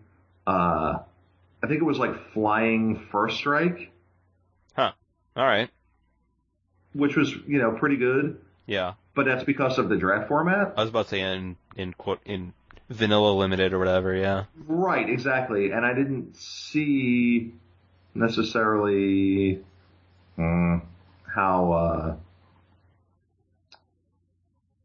that could necessarily, I had a feeling it would be like a tougher sell in Cube. In Cube draft. Yeah, because I'm trying to think of how many abilities you would need for it to be worthwhile in your average Cube deck. I mean, Indestructible would certainly help if you had a lot of instances of that. Yeah. Because flying wouldn't be enough. But it doesn't get everything. It doesn't get trampled, which is kind of weird. If it didn't get, if it got literal everything, including protection from colors, undying, if it literally just got any sort of creature ability, that'd be awesome. Yeah, but it's weird that it doesn't get protection. I kind of assumed it did, but yeah, wow. Yeah, it doesn't get, just like I said, it doesn't get trample either. Yeah, which is really kind of weird. Does it get menace at least? Yeah, it gets menace. Menace, lifelink. Death Touch, Haste, Hexproof. I remember. I think I did the math on Soulflare and being like, "This is fine. It's okay. It's hard to really get enough to do." And you're also giving up draft picks to do it, which sometimes you're at the later ends of the pile. And it's like, okay, right. So that's the other part of it too, right? Is that while fine in something like vanilla draft, where you can just brick creatures afterwards that aren't that big of a deal, unless you have stuff that's off color, all the cube creatures should be good. You should want them in your deck if you can play them. Yeah. So I don't think the tension it provides is worth that aspect of the gameplay. Yeah. If that makes sense. I wish I had Flash. Or I wish you could get Flash from it. That would be cool. I still wouldn't play it. Or I guess I wouldn't be able to convince myself to play it. Let's be honest. What about Borderland Explorer?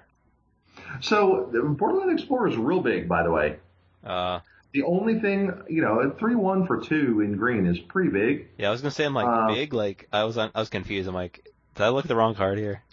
I mean, it's pretty big for like, typically these kind of cards are like 1/1s. Yeah. So this one's a 3-1. Yeah. The problem is you get to let other people fix their mana. Yeah, which can be an issue. And it doesn't strike me as good enough for me to possibly give my opponents a way to make their games better. Yeah. If that makes sense. Yeah. I'm trying to think of the scenarios when it helps you, like kind of using it as reanimation stuff, like I can pitch this to the graveyard.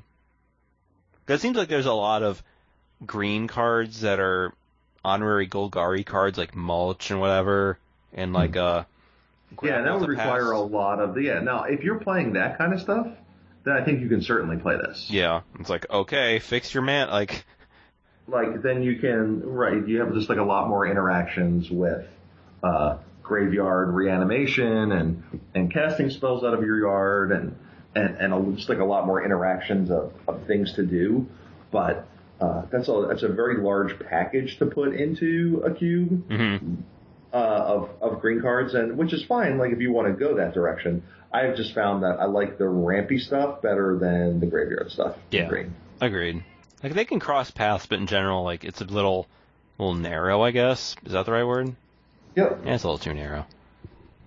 What about have you played much of Caller of the Untamed? 0. It's nice. So it is just a kind of a general value kind of thing that lets you play stuff off color, which is cool.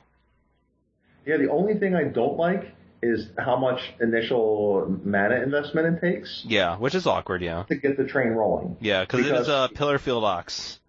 Right, because there's a lot of things I think that have to happen in order for it to get to a point where I think you're super happy about it. Because it also depends on what you exile as well. Right. Like, say you exile like a Skin Render or something. Yeah, or like, an Eternal Witness. Yeah? Which I think which you probably don't want to do that anyway, but I'm just trying to think of something like cheaper than it is, so that way you can activate it on the following turn. And then just get like value off it. I mean, I don't know, maybe. But is it, do you have, if you're green, how many spells are you playing? I don't know. I've been known to play Snapcaster very greedily on like very few. It's just like, okay, here we go.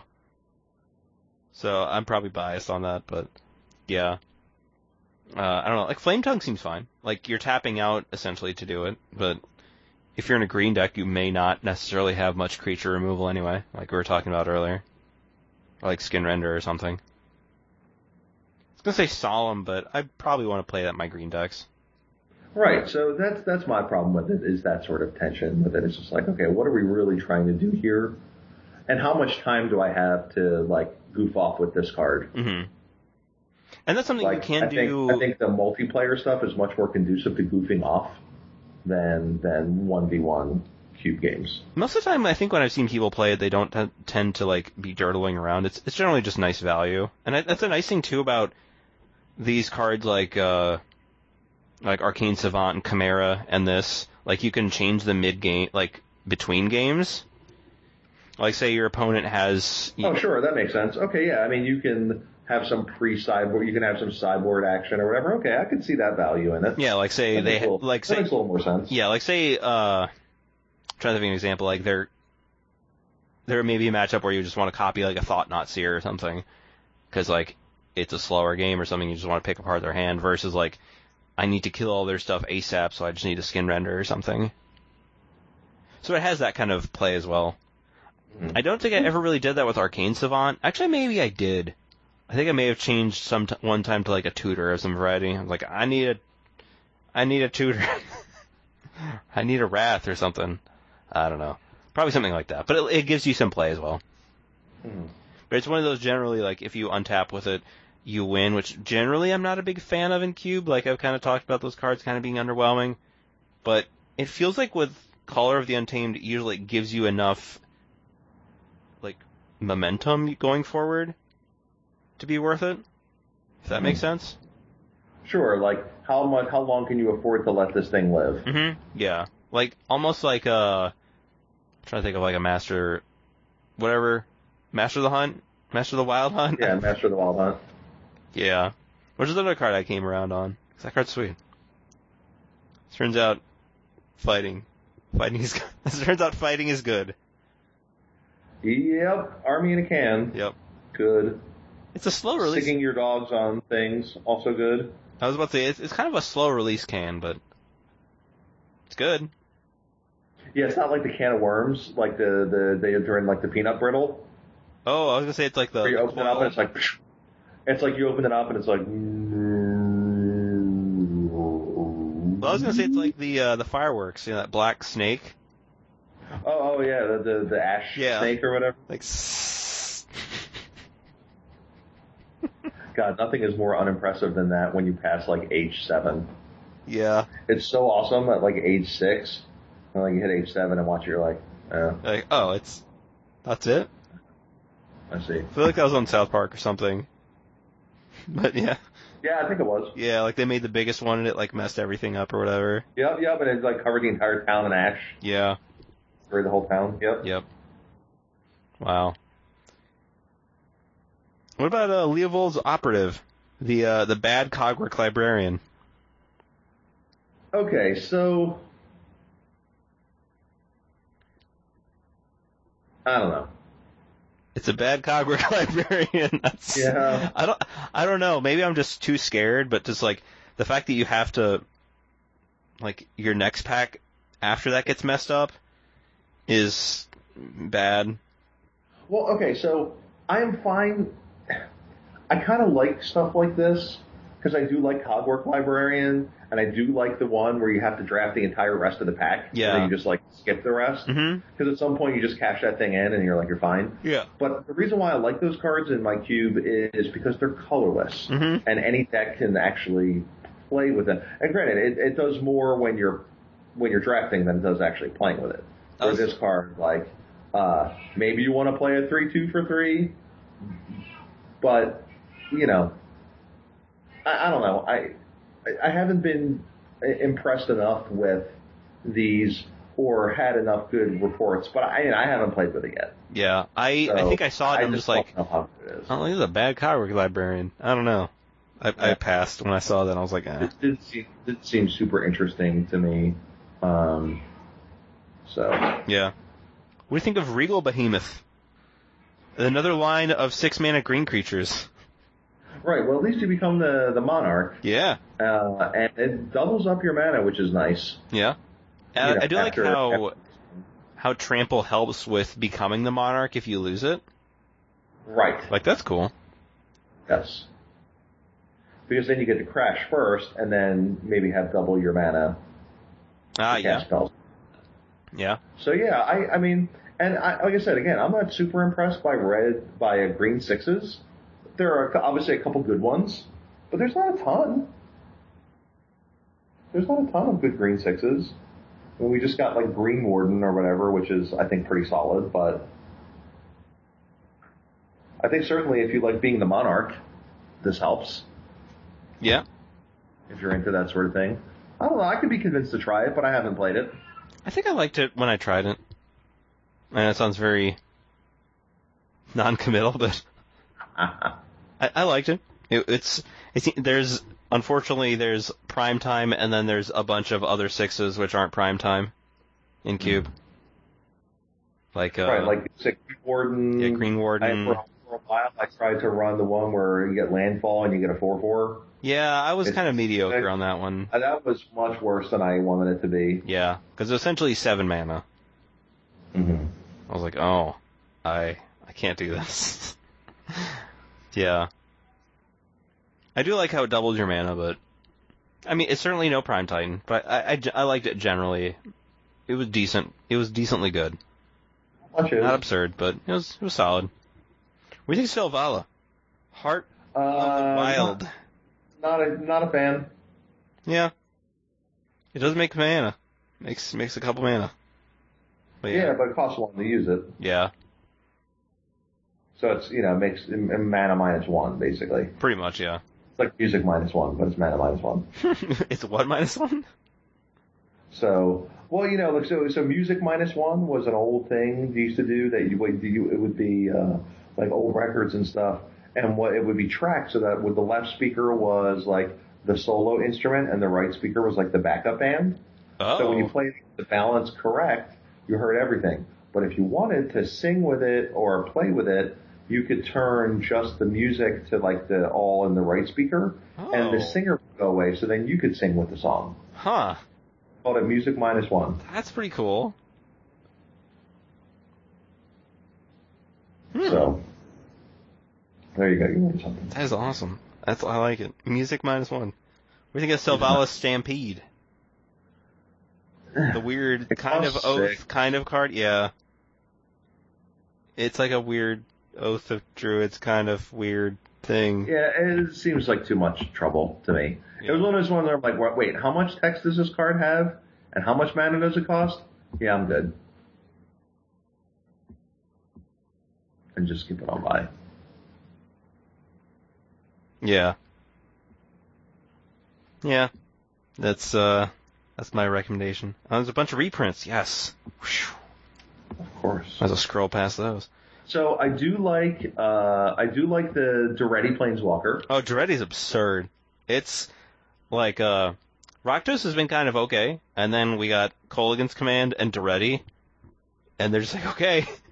Yeah. We got the and you have like original Grenzo too, which like went from like being solid to like I think it's currently out of my cube. Yeah, I just don't have room for it, but it's good, but it's like all these cards keep coming out. It's like crap. Yeah, like where do I put this? And like and an actual like dragon Kolaghan, like 5-drop Kolaghan. Yeah. Like that card's absurd too. Yep. Cause I ain't got room. So it's real tough, but yeah, I like the Daretti quite a bit. Yeah.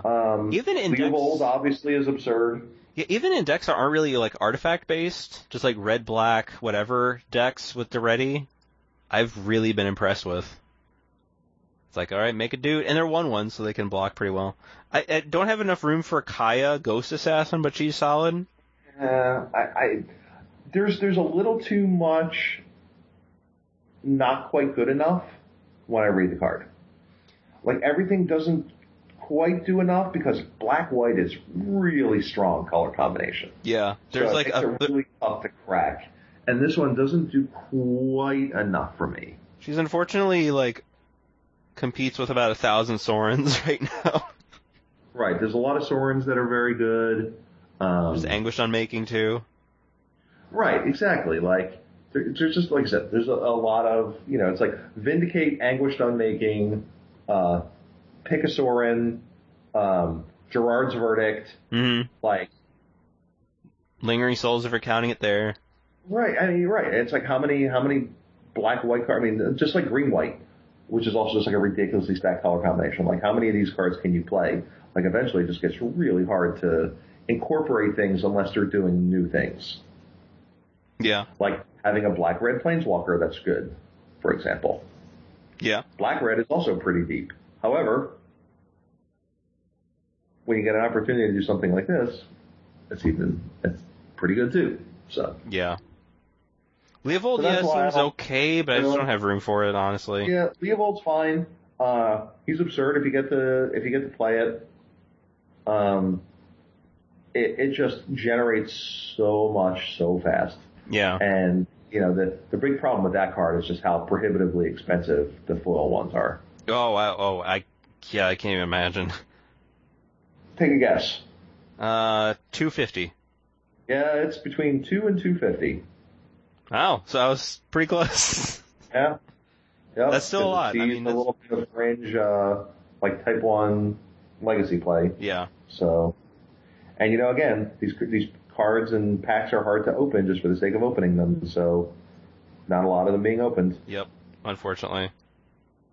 So There's Marchesa, which is, eh, yeah, so like Marquesa is very good, but good it's luck. also pretty expensive. That's a lot of mana. And like I kind of dig the if someone else is a monarch, Yeah. make an assassin. Yeah, I like that. Like I do like that, but it's kind of weird to me that it has haste.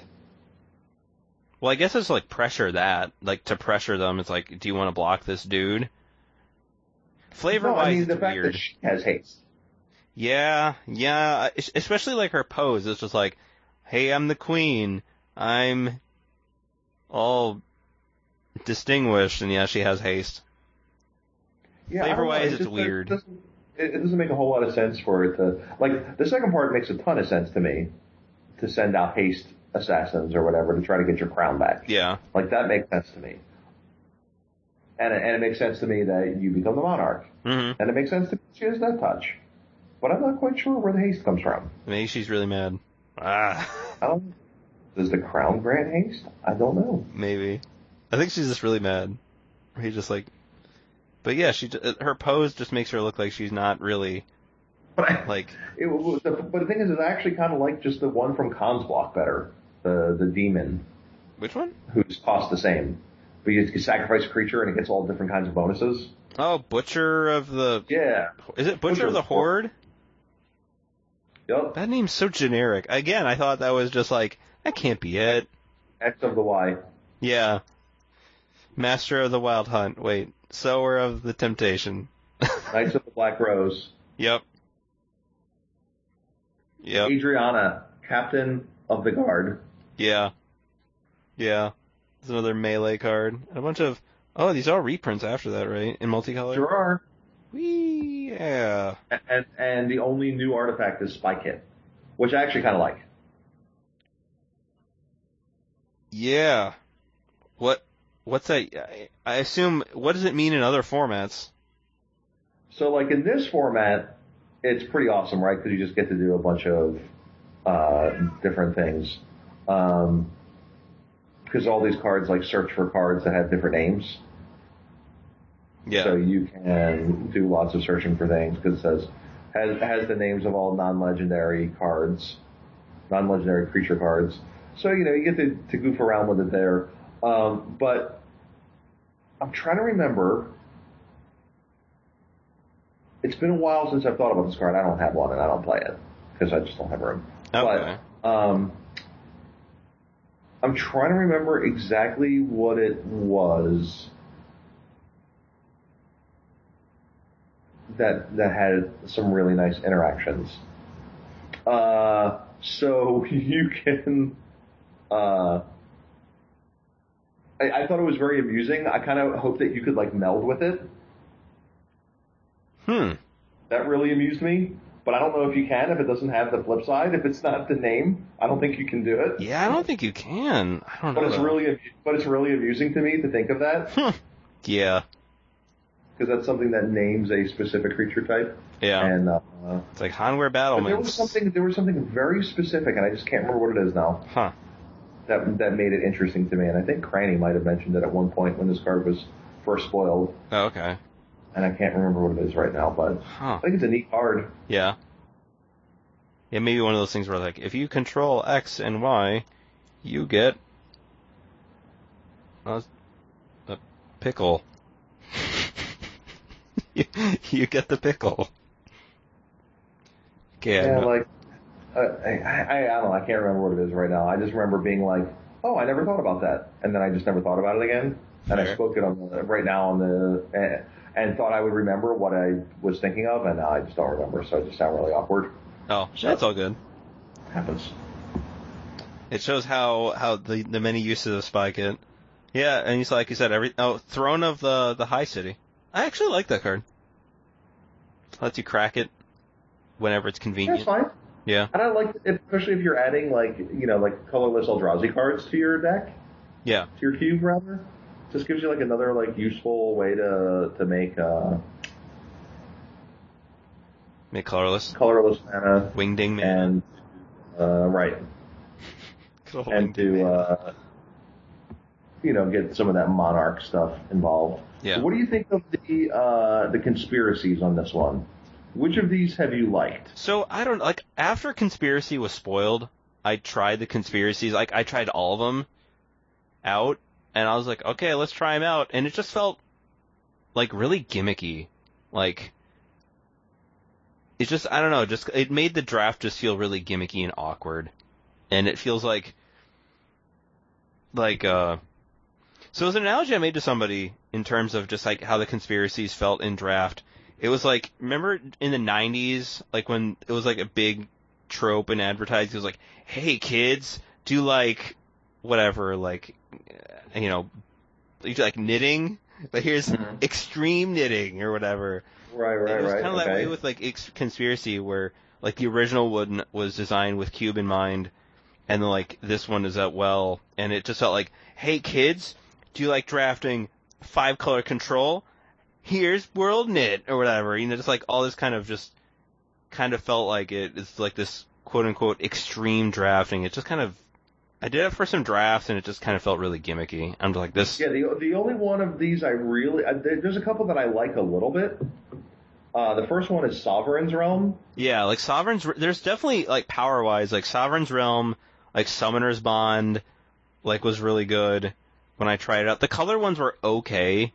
Like, Hymn to the Wilds was really solid. Emissary's Ploy, like, essentially all the, like, Echoing Boon was kind of garbage. Yeah, essentially pretty much all of them. Just, like, Emissary's Ploy was really good. You could just, essentially, like, be like a mono blue aggressive deck with just, like, all the 1-drops or whatever. It's like, alright, here's this Rakdos Cackler. But essentially, like, a lot of, like, Sovereign's Realm was definitely the most powerful one. So you could just like play all of your lands as spell lands. Right. Like there was on Moto, there's like Vanguard cards that let you play with like a modifier. Like the most popular ones like, Momir Vig, which you play a bunch of lands, but you can use the ability to get a random creature or whatever. Mm-hmm. Where it's like this, there was one that like let you cast like, if you discarded I think it was a spell, you could play it as a land or something, and this is kind of the opposite, where it's just like, okay, like all of, like your Koth of the Hammer, you could that just becomes a rainbow land or whatever, like everything just becomes that kind of land. I mean, you discard 2 cards, but I remember somebody did it with that and Backup Plan, but, oh jeez. But I tweeted at Matt Tabak and he said that's not a combo, that doesn't work. And I was because it's 5s. Yeah. Because the way he did it was like 5 and 7. I'm like, this doesn't feel right. No. I'm not a judge lawyer. And then Tabak was like, yeah, that doesn't work. I'm like, I'm not surprised. But by the time I heard back, by the time I tweeted at him, like I already took the conspiracies out, so I was just like, shrug. It's really amusing. Yeah, but yeah, I don't know. Like all of them on power, like Sovereign Realm is like definitely the most powerful, but it just felt really gimmicky. Like I wouldn't turn my nose up if somebody was to draft with them. I would do that, but it's just something I wouldn't want to draft over and over. Because I certainly did not like this set of them as much as I liked the last set of them. Yeah.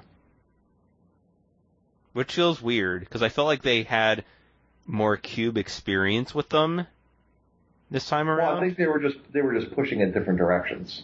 Yeah. I do like Summoner's Bond because it like let your creatures become like creature tutors. Like your Goblin Guide could get your Rabble Master or whatever. Right.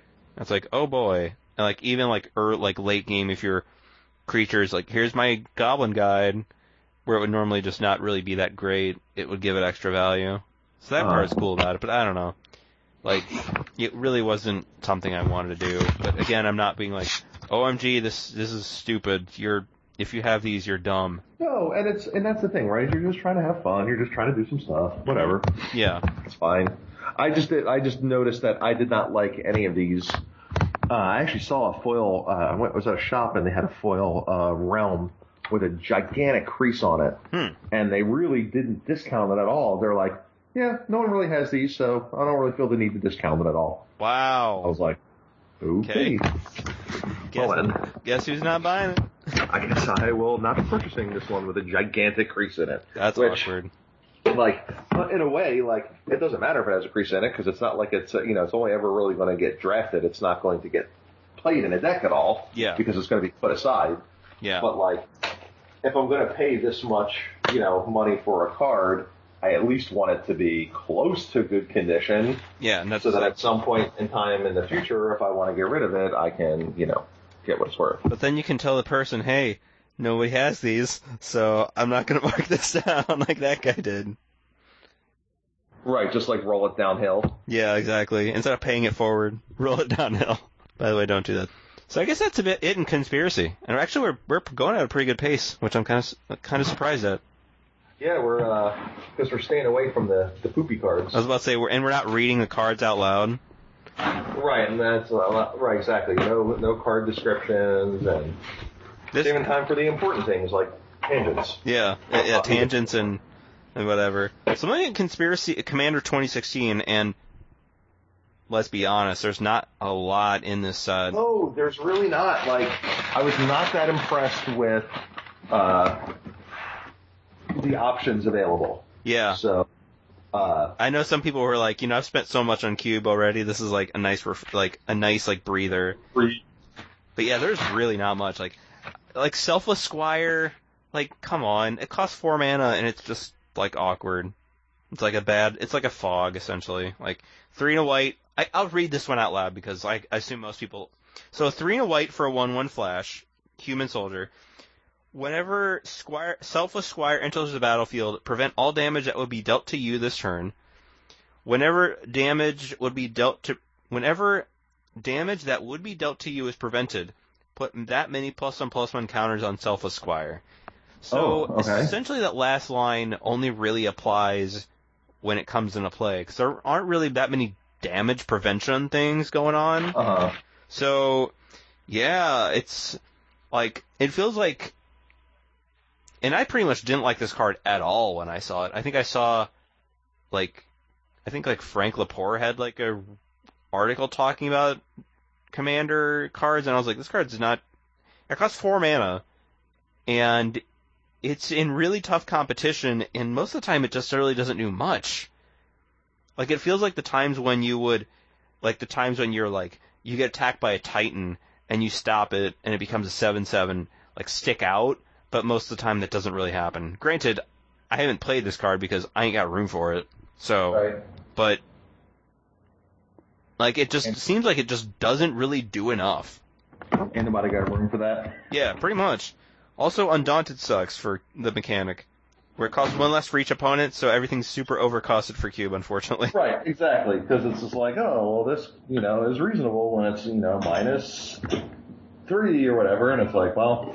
Fortunately, that's not the world we live in. Yeah, unfortunately. So, wow. The way it goes, Yeah, I guess, so there was like 2 new cards and a bunch of reprints, that's fair. Alright, or I guess 3, I don't know, those other cards suck. So I'm gonna look at blue, and there's some other cards that I was kind of... So there was one card that got a lot of hype, I guess 2 cards that got a lot of hype that I was also not very super enthusiastic about. And I'll read these aloud, which is kind of contradicting what I said earlier, but... Whatever. Deep Glow Skate, 4 and a blue for a 3/3. Creature Fish. When Deep Glow Skate enters the battlefield, double the number of each kind of counter on any number of target permanents. So essentially, one-shot doubling season, but it can do something. Like, it comes into play. Mm-hmm. I don't know, like... I imagine that comes out of the Atraxa deck, right? I have no idea. Double the counters deck. Sure. I guess. I don't know. It is Atraxa's colors, but yeah, I have no idea. But I mean, honestly, like, it feels like the dream scenarios just stick out a lot more. I think it feels like a lot of it seems like a recurring theme with a lot of these cards that other people seem to have liked, but I don't. It's like the dream scenarios stick out so much, but the average case, just like, BCSM, best case scenario mentality, and like how it realistically plays out are just like worlds apart. Right. Like, you obviously don't want to play this when there's nothing in play, but I'm trying to think of the critical mass of cards because like you feel like you would want a certain number of cards that combine with this. which is, for the most part, planeswalkers, to realistically play this in your deck. And right, because that's the big payoff for doubling the number of counters on things, because the games don't take long enough where you're having a bunch of... I mean, granted, you'll have things like Triskelion or stuff like that will greatly benefit from having counters on it. But let's be honest, this is certainly what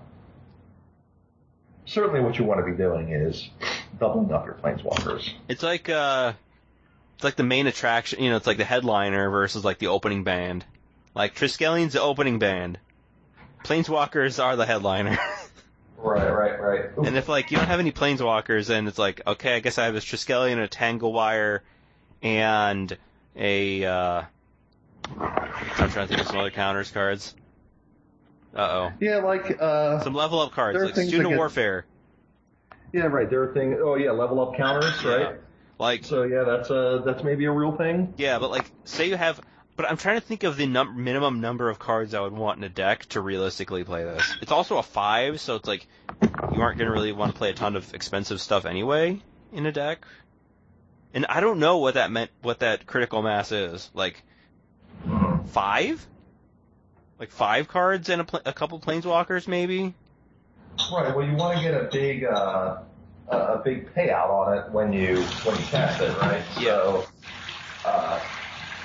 because let's be honest, it's like it doesn't, it's a fish. Even though it kind of looks like, oh, it might have flying, like it doesn't. Yeah. Realize it's a fish. It is a sea snid. Right. It's a 5-mana 3/3 sea snid. But yeah, I don't know. Like, I don't know what the payout is. Like, how much I would want, or if it depends, like, on the planeswalkers that you have. Like, because some of them can ultimate really easily, like Koth, or if you double it, like Koth, or Koth, like Jace, Architect of Thought, or like Tana. Well, right, and maybe. especially the 4-mana ones, right? Yeah. So you're like 4 mana that plus it, their turn, Sea-Snid, like Double ultimate up? something. Yeah. Or like Gideon, Allied Zendikar, or whatever. Yeah, but even then, like having all the counters just lets you make an emblem. Yeah. Like that doesn't do a ton. Like, Yeah, because you can't ratchet it down. Essentially, it's like, yep, make an emblem, and then you can emblem again, I guess. Right. Yeah. Yeah, I don't know. I'm not really feeling this card, and I'm not really feeling Fairy Artisans either. Do you remember that one? Yes, so that's the one that when stuff comes into play, you get a token copy of it. Yeah. Unfortunately, Right? it's under That's like your artifact opponent's token? control, not yours. Right, so it's only for stuff they make. Yeah. And, yeah, so whenever a non-token creature enters the battlefield under an opponent's control, create a token that's a copy of that creature, except it's an artifact, in addition to its other types, then exile other tokens created by it. And it's, Oh, so you only get to have one at a time. yeah, and it's And it's not you may either, right? So they can just do it in whatever order they want in order to make sure you don't wind up with something good. yeah, it's like, If they cast here's this multiple- Gristlebrand, or like, here's a Titan, and then it's like, okay, here's this other thing. Like, most of the time it's not going to work in your favor. And it's 3 and a blue for a 2/2, which is like pretty mediocre stats anyway. Like, it's one of those things where it's like, the dream scenarios look insane, but in reality it's pretty mediocre. Mm-hmm. Yeah. There's Grip of Phyresis, which makes... Now that card is hysterical to me. Yeah. I love this card. I just don't necessarily love it for Cube, but I love this card. It's hysterical to me. I remember thinking, like, man, if there was just a little bit more, I would maybe want to play it in Cube, but yeah, it's just so limiting in the number of targets. But it is pretty, like, flavor-wise, OMG, that's amazing. Oh yeah, and the artwork is outstanding. Isn't it holding like a Sword of Body and Mind or something like that? Yeah. Yeah. And yeah, it's a 2/2, and then it becomes a 2/2. That's a sword. You could do EOT too as an instant, which is cool.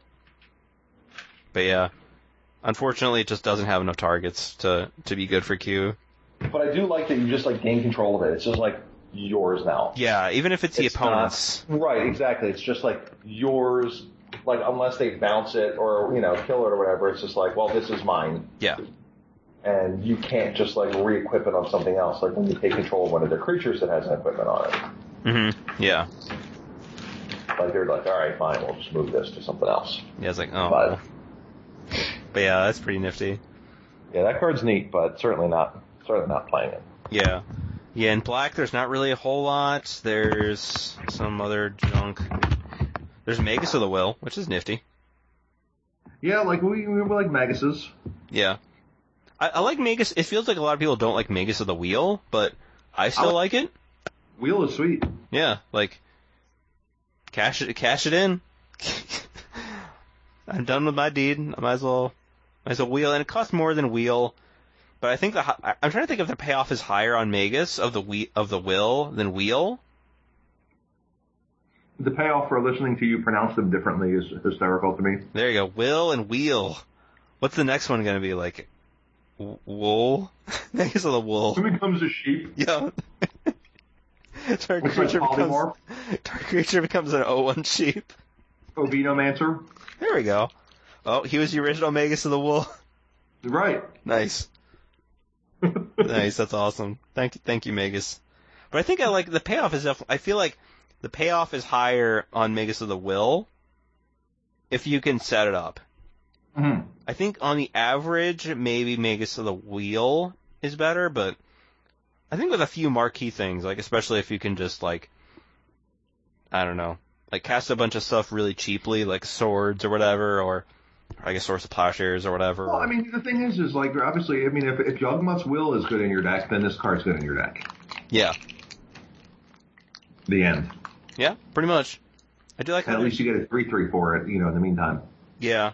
It's definitely slow, but that's fine. It's a 3/3. Whatever. Oh, Frenzied Fugue. That's a card I actually care about. Do you see that one? Yes, I'm looking at it now. It's weird. Let's see. Enchant permanent. When Frenzied Fugue enters the battlefield or at the beginning of your upkeep, gain control of it until the end of turn, untap and it gains haste. Yeah, so essentially you play... So you just get to control it every time it does something. Well, just when you play it, you get control of it, and then every one of your turns you get control of it again. Yeah, essentially you just play Tug of War. It was like, you take it, and then it has haste and you attack, and then the opponent gets it back, and then during your upkeep you get it back, and you just kind of play Tug of War. I've quite liked this card, even as like a threaten with upside kind of thing. But I've liked it. That's interesting. Yeah, like I think there was one time I played it versus opponent who was kind of like blue-green ramp or something. Okay. And he had like a prime time that he cast, and I had a Chandra, the whatever flame caller, at like 5, or no, it was at 4, and then like he prime timed, got a Mazavith, and some other stuff, and I was like, well, I gotta deal with this thing. So I stole it with with Frenzied Fugue, and then like attacked, got a couple lands, and then bolted it, and then finished it off with Chandra to get a couple lands that I really needed. Mm-hmm. And like that was pretty nice to be able to do it. If the opponent didn't have like, if the opponent didn't have a maze, I probably would have just kept the Prime Titan and just kind of would have kept attacking a race with it. It's like, okay, you get it back, I don't care. But unfortunately, my life was a bit low to not want to do that. Mm-hmm. But it was really interesting because it gives you a lot of things. Like, you can steal permanence, which is cool. But I remember there was one time when my opponent played Elspeth's Sun's Champion, and we kind of had a weird tug of war. And we got it to 6, and neither of us wanted to plus it because then the opponent could just emblem it. And then so I was like, I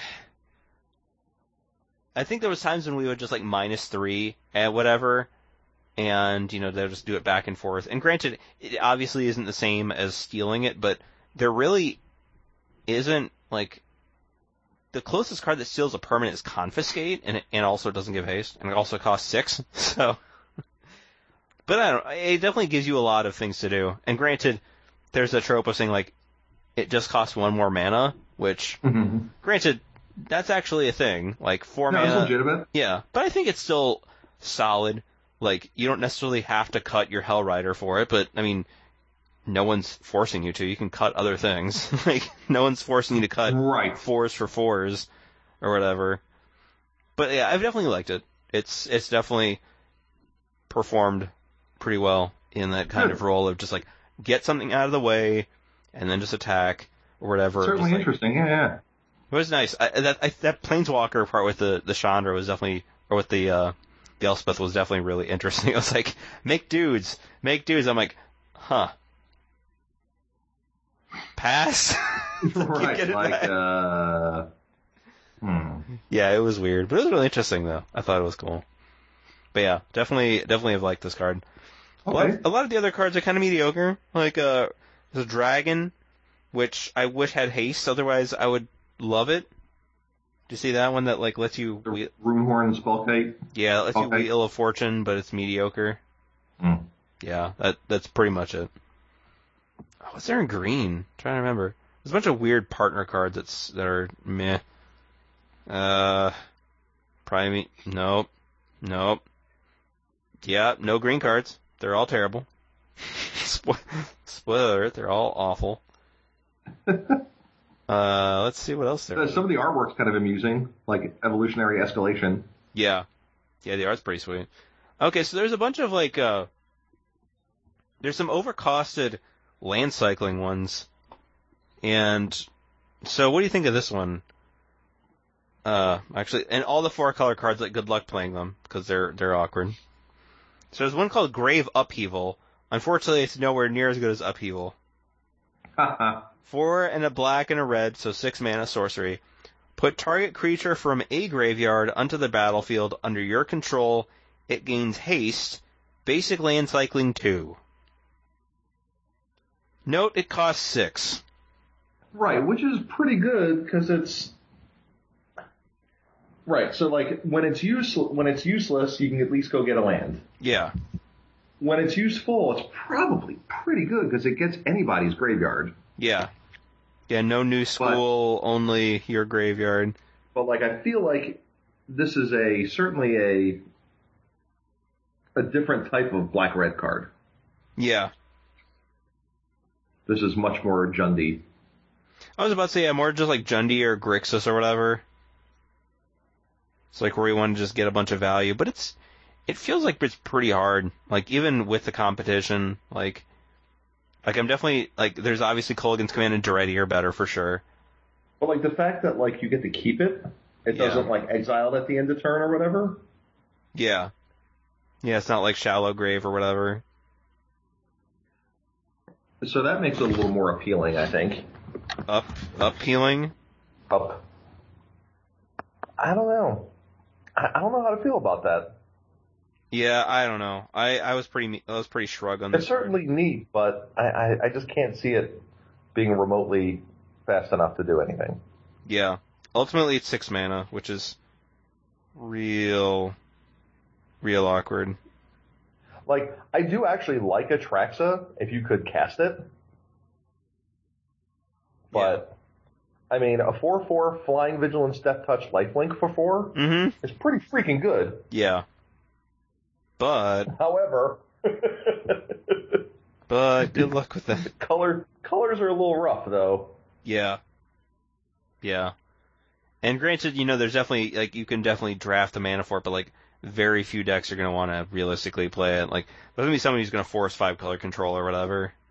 Mm-hmm. And hopefully that's not the dominant deck in your cube or something where, like, if you're not playing 5-color control, you're doing it wrong or whatever. Which seemed like it was a problem years ago, but I still see cubes that have that issue. Where it's just like, if you're not drafting the Signet deck or something, you're just dumb. Or you're just going to lose or whatever. Some other mediocre blue, like, land cycling cards, like, there's a 3, a blue, and a white, which makes 4 birds in land cycles. Yeah, like, I just don't feel the need to play any of that kind of stuff. Yeah, they're just mediocre, unfortunately. Like, there's a bunch of legends that suck. Like, there's a Coiling Oracle that, like, doesn't do anything when it comes into play, but you can spend 4 mana or something, and it's just... The only card that I really care about in multicolor is Vial Smasher. Yeah, Vial Smasher is the interesting one to me as well. That's literally the only card that I remember it existed outside of Atraxa. Yeah. And could tell you what it, like, mostly what it did. Well, it has Partner. Very, very useful in Cube. Right, yeah, not so much. Yeah. So, 1, a black, and a red for a 2/3. When you cast your first spell each turn, Vial Smasher deals damage equal to that spell's converted mana cost to an opponent chosen at random. Gee, I wonder which opponent that will be. Right, which opponent shall it choose? It will be you, Mr. You. Opponent. Yeah. I liked it. I tried it. I'm right now, because I'm just keeping a really low multicolor count, that I'm just doing the 2, but if I played 3, this would definitely be number 3. Like, when I tried it out, it did so much damage a lot of the time. Right. That's the thing, is like, if this thing lives for a couple of turns, I feel like there's so much that it can do. Yeah. Because it's just like first spell. Yeah. Doesn't matter what it is. So, like, if you're like, this on 3, a 4-drop on 4, take 4. Mm-hmm. A 5-drop on 5, take 5. Yeah. Or, God forbid, like, this on turn 3, like, a Koth on turn 4, take 4, animate a creature, attack you, like, yeah. During your upkeep, Fire Blast you for 10. Mm-hmm. Yeah. It's like, take 10. Because the fact that it's every turn, it's not just your turn. Yeah. It just says each turn. Yeah. So you get to cast spells on their turn and ding them too. It kind of makes me think of Rashmi, which I don't know if a lot of other people are really happy about, but I've been pretty happy with it in my cube. Oh, the Mind's Desire for 1? Yeah. Yeah. It's where it's kind of the same kind of thing where it's like, you cast it, and then, like, if you can't kill it, it's just not going to go well for you, because it's like, okay, now they can just essentially draw the card, the next card they play, or they just play it for free or whatever. It's like, okay, that's cool. Yeah, I think Vial Smasher as well just kind of works in that realm where it just does a lot. And it works pretty well, like, even in, like, the red-black aggressive deck. I'm really happy with how that was in terms of just like, okay, deal with this thing now or you're dead. Even if it just deals an additional 3 damage or something from a spell. It's 3 damage. It did something. It cast Searing Spear, or it cast Searing Blaze, or whatever. Mm-hmm. But yeah, I'm definitely very happy with it. That card seems super sweet. The last card, I think, was Ash Barrens, I think that was the last one. Unless there's something decent in Artifacts, which I don't think there was. A Boom Pile, no. Remember Boom Pile? Oh, yeah. The O-Stone coin flip? Yup. Yeah, shrug. Oh, Crystalline Crawler. I remember that card. That card was pretty nice. Remember that card? That's the giant Hedron Crawler, right? Yeah, with Converge. Yeah, it's kind of neat. I liked one thing I liked about it is, assuming you can cast it for a decent amount, which the decks that would play it did, it would protect itself pretty well, because you could just use the mana for it, or it could just be huge, or it could just be used as like a Pentad Prism kind of thing, where it's just like, okay, get rid of 3 counters, and then make an 8-drop or something. And then cast your C-Snid and double it. Yeah, C-Snid, woo! But yeah, I like this card. It's nice. It's a nice artifact. That's not. It's like for the non, 2-color decks or whatever. But it's nice. Sure. I wasn't as huge on Prismatic Geoscope though. The Domain Mana Rock. Mm-hmm. Like comes into play. If 5 mana comes into play tapped. Right. Taps for Domain. It was just a little too clunky. Yeah, it's just that the fact that it costs 5 is just like, ugh. Yeah, like it's no Glotus, unfortunately. Just call it Glotus? Yeah. Okay. I didn't know if that was a thing or not. I guess. I don't know. Maybe it is, and I'm just out of touch. It's like I definitely know it's a can of spinach. That's for sure. Like from Popeye. Yes. Yeah, no, yeah. We used to sing.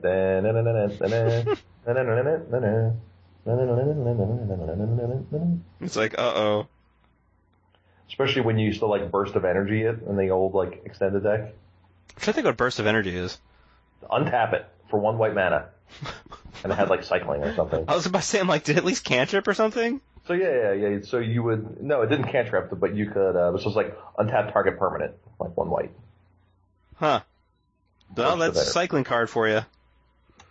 And so you would twiddle it and burst it to make a bunch of mana, and then like Mind's Desire. Huh. Back when Mind's Desire was legal in a format. Huh. That's something. That was that. So that was the extended when Mirrodin just had come out. It was the Pro Tour in New Orleans, and I think it was on Halloween weekend. Wow. The one that Bob Marr won with like Crumbling Sanctuary. That was the one where like you could Mindslaver people, and Tinker was legal. So you would tinker for their Phyrexian processor and just kill them. Wow. And it played like, it was like Metal Worker. It was like a Metal Worker deck or whatever too, so. What? Yeah. That format sounds like... Oh, it was awesome. I understand, it sounds like something. I don't know. It was awesome, let me tell you. Jeez. That sounds like a format. Let's see. The last card is, Ash Barrens. That's the last card. Like, I looked at the rest of it, just it kind of looks kind of garbage. And I actually like Ash Barrens. It's a pretty innocuous card. So it's a land, tap for colorless mana, or basic land cycling 1. Like, it's not super snazzy or anything, but does the job. Decent job of mana fixing. Oh, it must have been Grand Prix. His Tinker deck was a Pro Tour Pro Tour deck, but I don't think it was definitely a Metal Worker deck with Tinker and everything. But it didn't have, I don't think it had, what's his name in it yet? Wasn't legal yet. Huh. But then there was one with Mindslaver after Mindslaver and Gilded Lotus came out. I think that was a Grand Prix. I don't remember. So that was 2003. I'm trying to remember. Sorry. I was distracting you because I'm kind of bugged now trying to figure out what that is. Oh, sorry. So let's see. Mindslaver Grand Prix. Good old Mindslaver.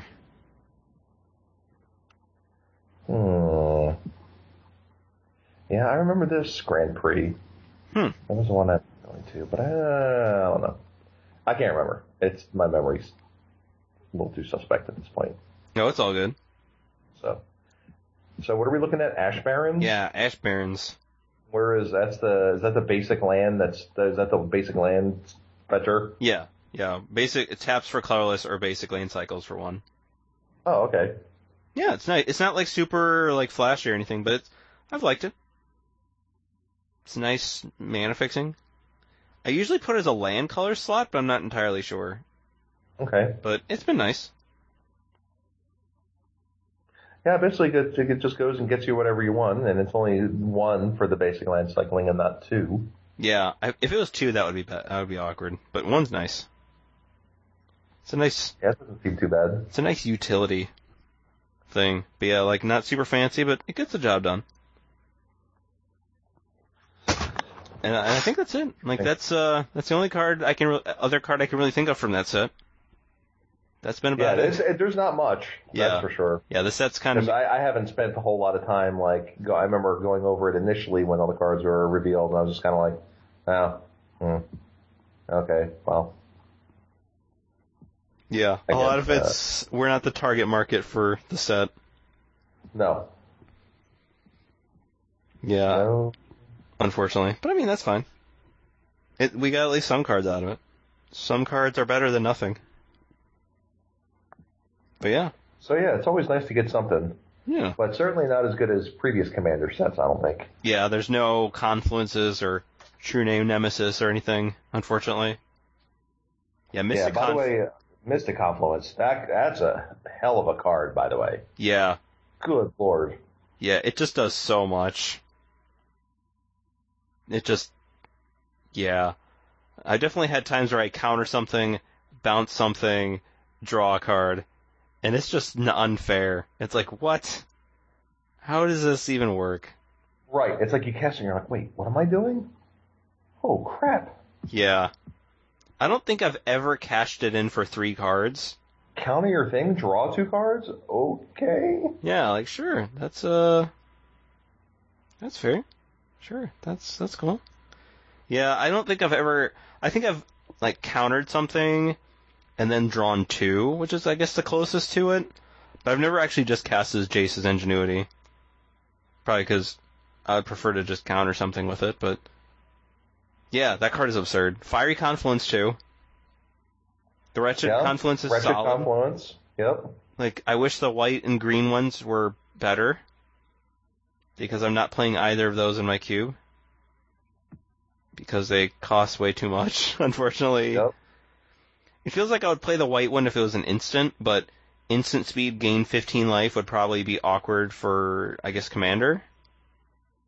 It's like, I'm gonna knock this guy out. It's like, okay, gain 15. And it's like, God, when will this game end? But I don't know. It's... I forget, the green one is just like 6 mana and just underwhelming. And one of the modes is ramp.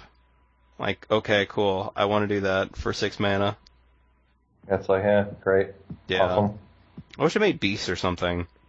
Something nifty like that, but no, it just didn't. Or 4/4 beasts. I guess then you would just snap make 3 beasts for 6 mana. Maybe. I don't know. But yeah, that wraps up the sets that we didn't... The catch-up cast. Yeah, no mustard. We got the catch-up. Beat me to it. Yeah. That was... like I said, so it's a lot less time than I anticipated just because we didn't read the cards out loud and talk about bad cards like Lone Rider or whatever. And random other stuff.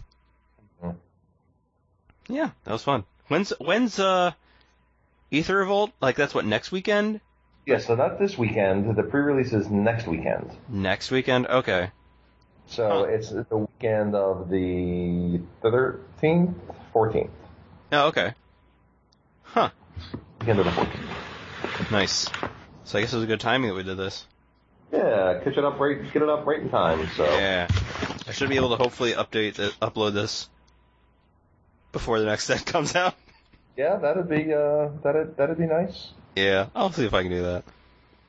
So you have anything to plug or whatever? Man, I'm just at this point I'm just Anthony42 on Twitter, and I actually was going to write a nice. I was like, man, I wish I could write something like a Magic opinion article somewhere.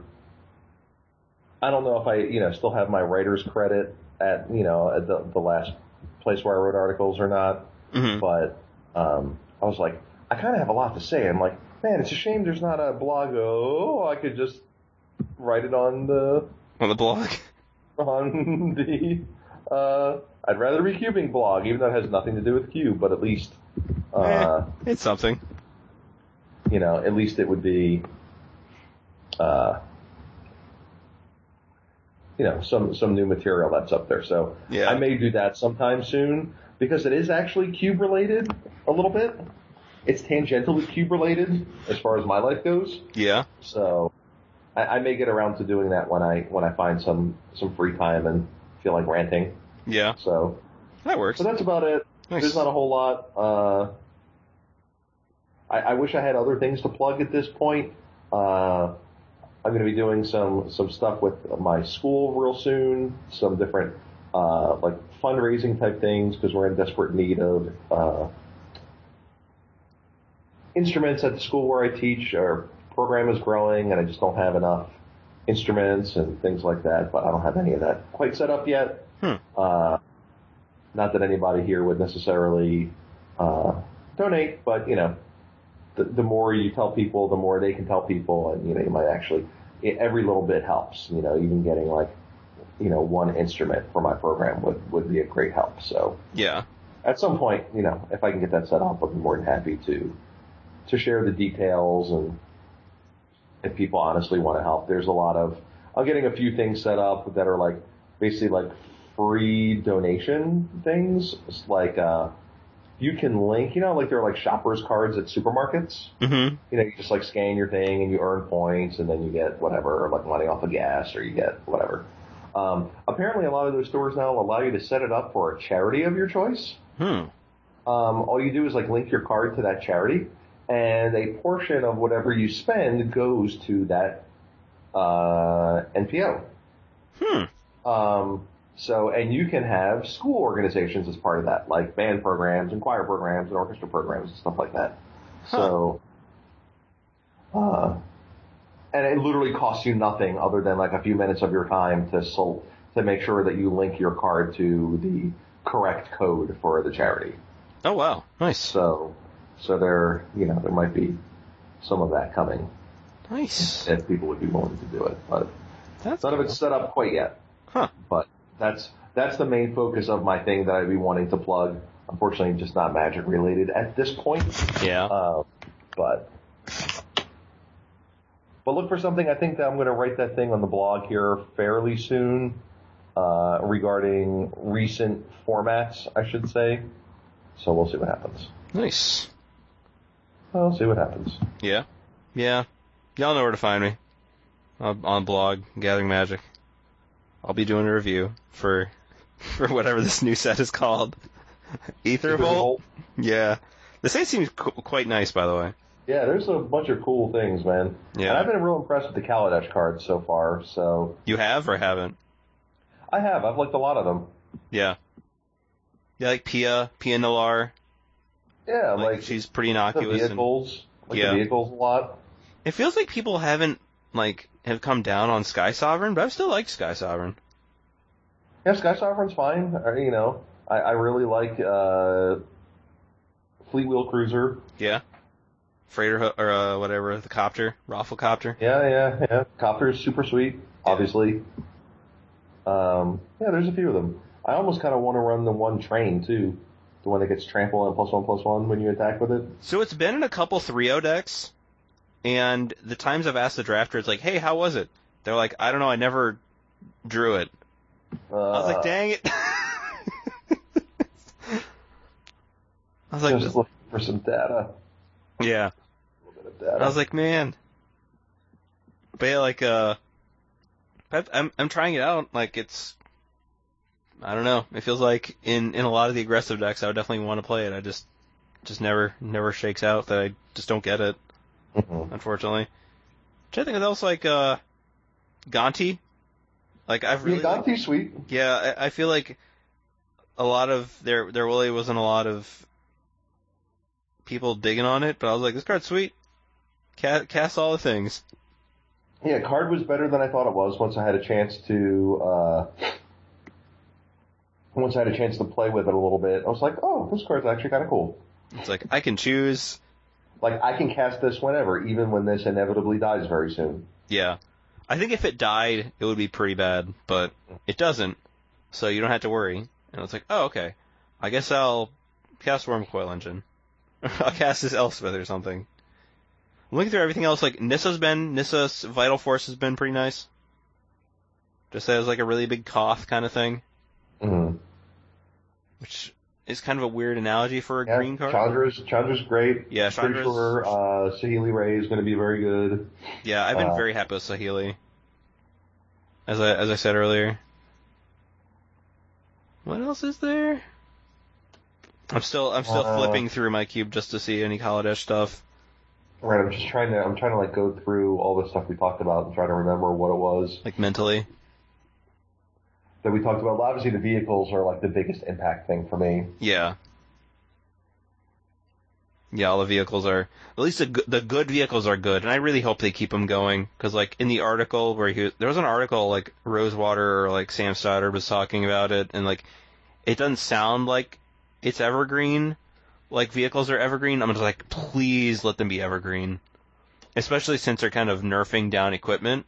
Well, right. So they figured out the way to fix equipment, right? Yeah. Is that instead of the creatures wearing the pants. The creatures wearing the pants are wearing the creatures. Yeah. The pants are wearing the creatures. Oh, that Cultivator's Caravan. That's another solid card. Yes, that one's solid too. Yep. I've liked that card. By the way, can we be done with dabbing yet? Is that where they people stop and then point or whatever? Yeah, they put their arm up at an angle. Oh yeah. And their face into it. Yeah, that's kind I of... feel like I'm over it. I feel like it's only like the domain of people who are just like slow on the uptake at this point. Yeah, it's pretty dumb. But Scrap I Heap... teach high school too. Oh, Scrap Heap Scrounger's awesome. Yeah. That one's real good. Yep. That card's a good one. It's Rashmi, which I've liked. Yeah, you've liked that one. Yeah. Torrential Gear Hulk. Yeah, there's some Gear Hulks that are nice. Yeah, I've really liked Torrential Gear Hulk. Like, again, probable bias. But, no, but yeah, Flash or whatever. No, but that card's real sweet. So last night, I think I had, let me see how many targets I had in my red-blue, like, somewhat aggressive decks. I had Dig Through Time, which is, like, the best card to ever combine with Torrential Gear Hulk. Force of Will, Cryptic Command, Char... That's it. 4 targets. That ain't gonna stop me, though. I'll still do it. It was still great. I was like, okay, I'll cast Dig Through Time. But yeah, I've been very impressed with Torrential Gear Hulk. Verdurous Gear Hulk as well. The green one. Yeah, I like the black one. Black one's The pretty more I solid. play with the black one, the more I like it. The white one's not bad. It's alright. It's Angel The of white whatever. one's not as good as I thought it was going to be. Yeah. But it's still solid. Yeah, so solid. The white Angel of Invention or whatever. That's solid. Yeah, I picked up one of those and haven't tried it yet. I should say I haven't played it yet. Yeah. So. And I just flipped through my cube, so that's everything I know of at least. Yeah. That's sweet. I definitely have been very impressed with Saheeli. I've heard some people say they haven't liked it, but I have. I've quite liked it. Yeah, that's about all I can think of, really. Hopefully, I was going to say, hopefully Aether Revolt has good stuff, but it already does, as of the time of recording.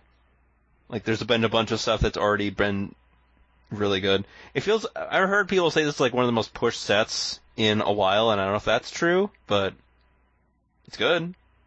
Mm-hmm. But we'll talk about it more on the next episode. Sure will. Yep. So you know what that means. Oh, there's only one last thing to do. That's correct. Rock over London. Rock on Chicago. Eldritch Moon. Take on the darkness. Whoa, darkness. Help. What was that? It was the dark. I was scared of the darkness. Oh, okay. It's very I thought scary. you were like singing some song on me or something. Oh no, I was just scared. Just in generic, scared of the spooky ghost. Yeah, pretty much. Might get transformed into Eldrazi. Grow tentacles. There we go. Tentacles. It's a new year. Time to grow some tentacles. Right.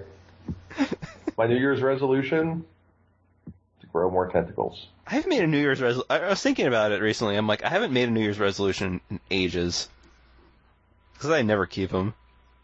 Well, right, because it's got to be, internally motivated, right? Yeah. You can't just be like, I'm going to do this. I'm gonna make things. I'm going to grow more tentacles. Woo. Yeah. I was gonna say I'm gonna knit extreme knitting. Extreme knitting. Yeah. Do you like knitting? Yes. Hey kids. Be the greatest advertising slogan ever. Extreme knitting. You like, on a scale of 1 to 10, with 1 being not so extreme and 10 being super extreme,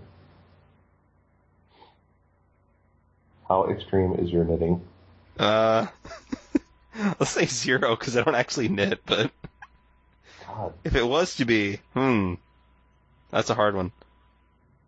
I don't know. Probably like 5. 5 extreme. Oh, yeah, Toolcraft Exemplar. I've tried that card. I've liked that too. Yeah, I like it in Constructed. I'm not convinced how good it is. It might be in Cube yet, but it seems like it might be alright. Yeah. By the way, I really want to try. I almost bought a foil Thraben Inspector last night. You should, because that card's good. Yeah, I was just like, man, this card is just awesome. It is. It's probably. Like, I should probably just get this. It's very good. How much was it? I don't know, a few bucks. Oh, that's not bad. Yeah, it's been one of the better. It's been it's been a very good part of like the white aggressive decks. Like I I'm looking through, I'm seeing like a good amount of like 3-0 decks where I was just like, okay, play this thing. And it's so weird, like it's such an innocuous looking card where it's like, here's this woman holding some tentacles, look at this stupid thing. It's a 1/2, like, who wants a 1/2? But yeah, I've definitely been very impressed with it in Cube. I remember like being quite high on it when it was spoiled and people being like, this card sucks. I'm like, this card's good, try it out. They're like, nope. But yeah, I would suggest getting one, a foil one. Then again, when it rotates out, you can probably get it for super cheap. Right. But that was my other thought. It's also, but then again, I'm super cheap, so I'm probably not the best source. But yeah, it's good. I give Thraben Inspector the thumbs up, not thumbs up soda, or the banana soda, which was surprisingly not terrible. That's so weird. I'm very surprised that soda was not terrible. But I'll take it. Yeah, that's nice. I'll take it. It's a pleasant surprise. Right. Take it in a win column. Yeah. I thought you were gonna say win condition. I'm like, yeah. Banana, I'm out. That's the name of the new LGS that I'm mostly playing out here, called Win Condition Games. Well, they're gonna say like the banana or something. No. It's not called whatever DeCoco. Oh, not to DeCoco. Not the DeCoco games. And has it been good, that LGS win condition? Yeah. Nice. It's been real nice. They actually built a store cube.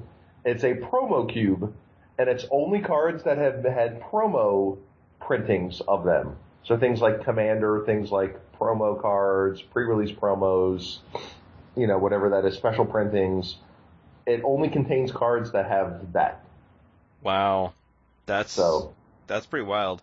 So it's got some interesting interactions and things like that, and some interesting cards you don't get to play ordinarily, like the green-white card from Dragon's Maze that makes like a 2/2, a 3/3, and a 4/4. Oh, Trostani Summoner? Yeah. Yeah. So you get to play cards like that you don't normally get to play with. So. So yeah, so they like Cube over there and they support it, and they run a bunch of different formats, and it's nice. They do a good job. Nice. I don't know if any of them listen to this, but they should know that they do a good job. We can hope so. Well, cool, man. Well, that was fun. Yeah, that was awesome. Man. We will hope to record not again in like 5 months. Yeah, that'd be nice. So hopefully see you all out there in a couple of weeks for Aether Revolt. Aether Revolt. All right. Peace out. Peace out, everybody. Later. Peace.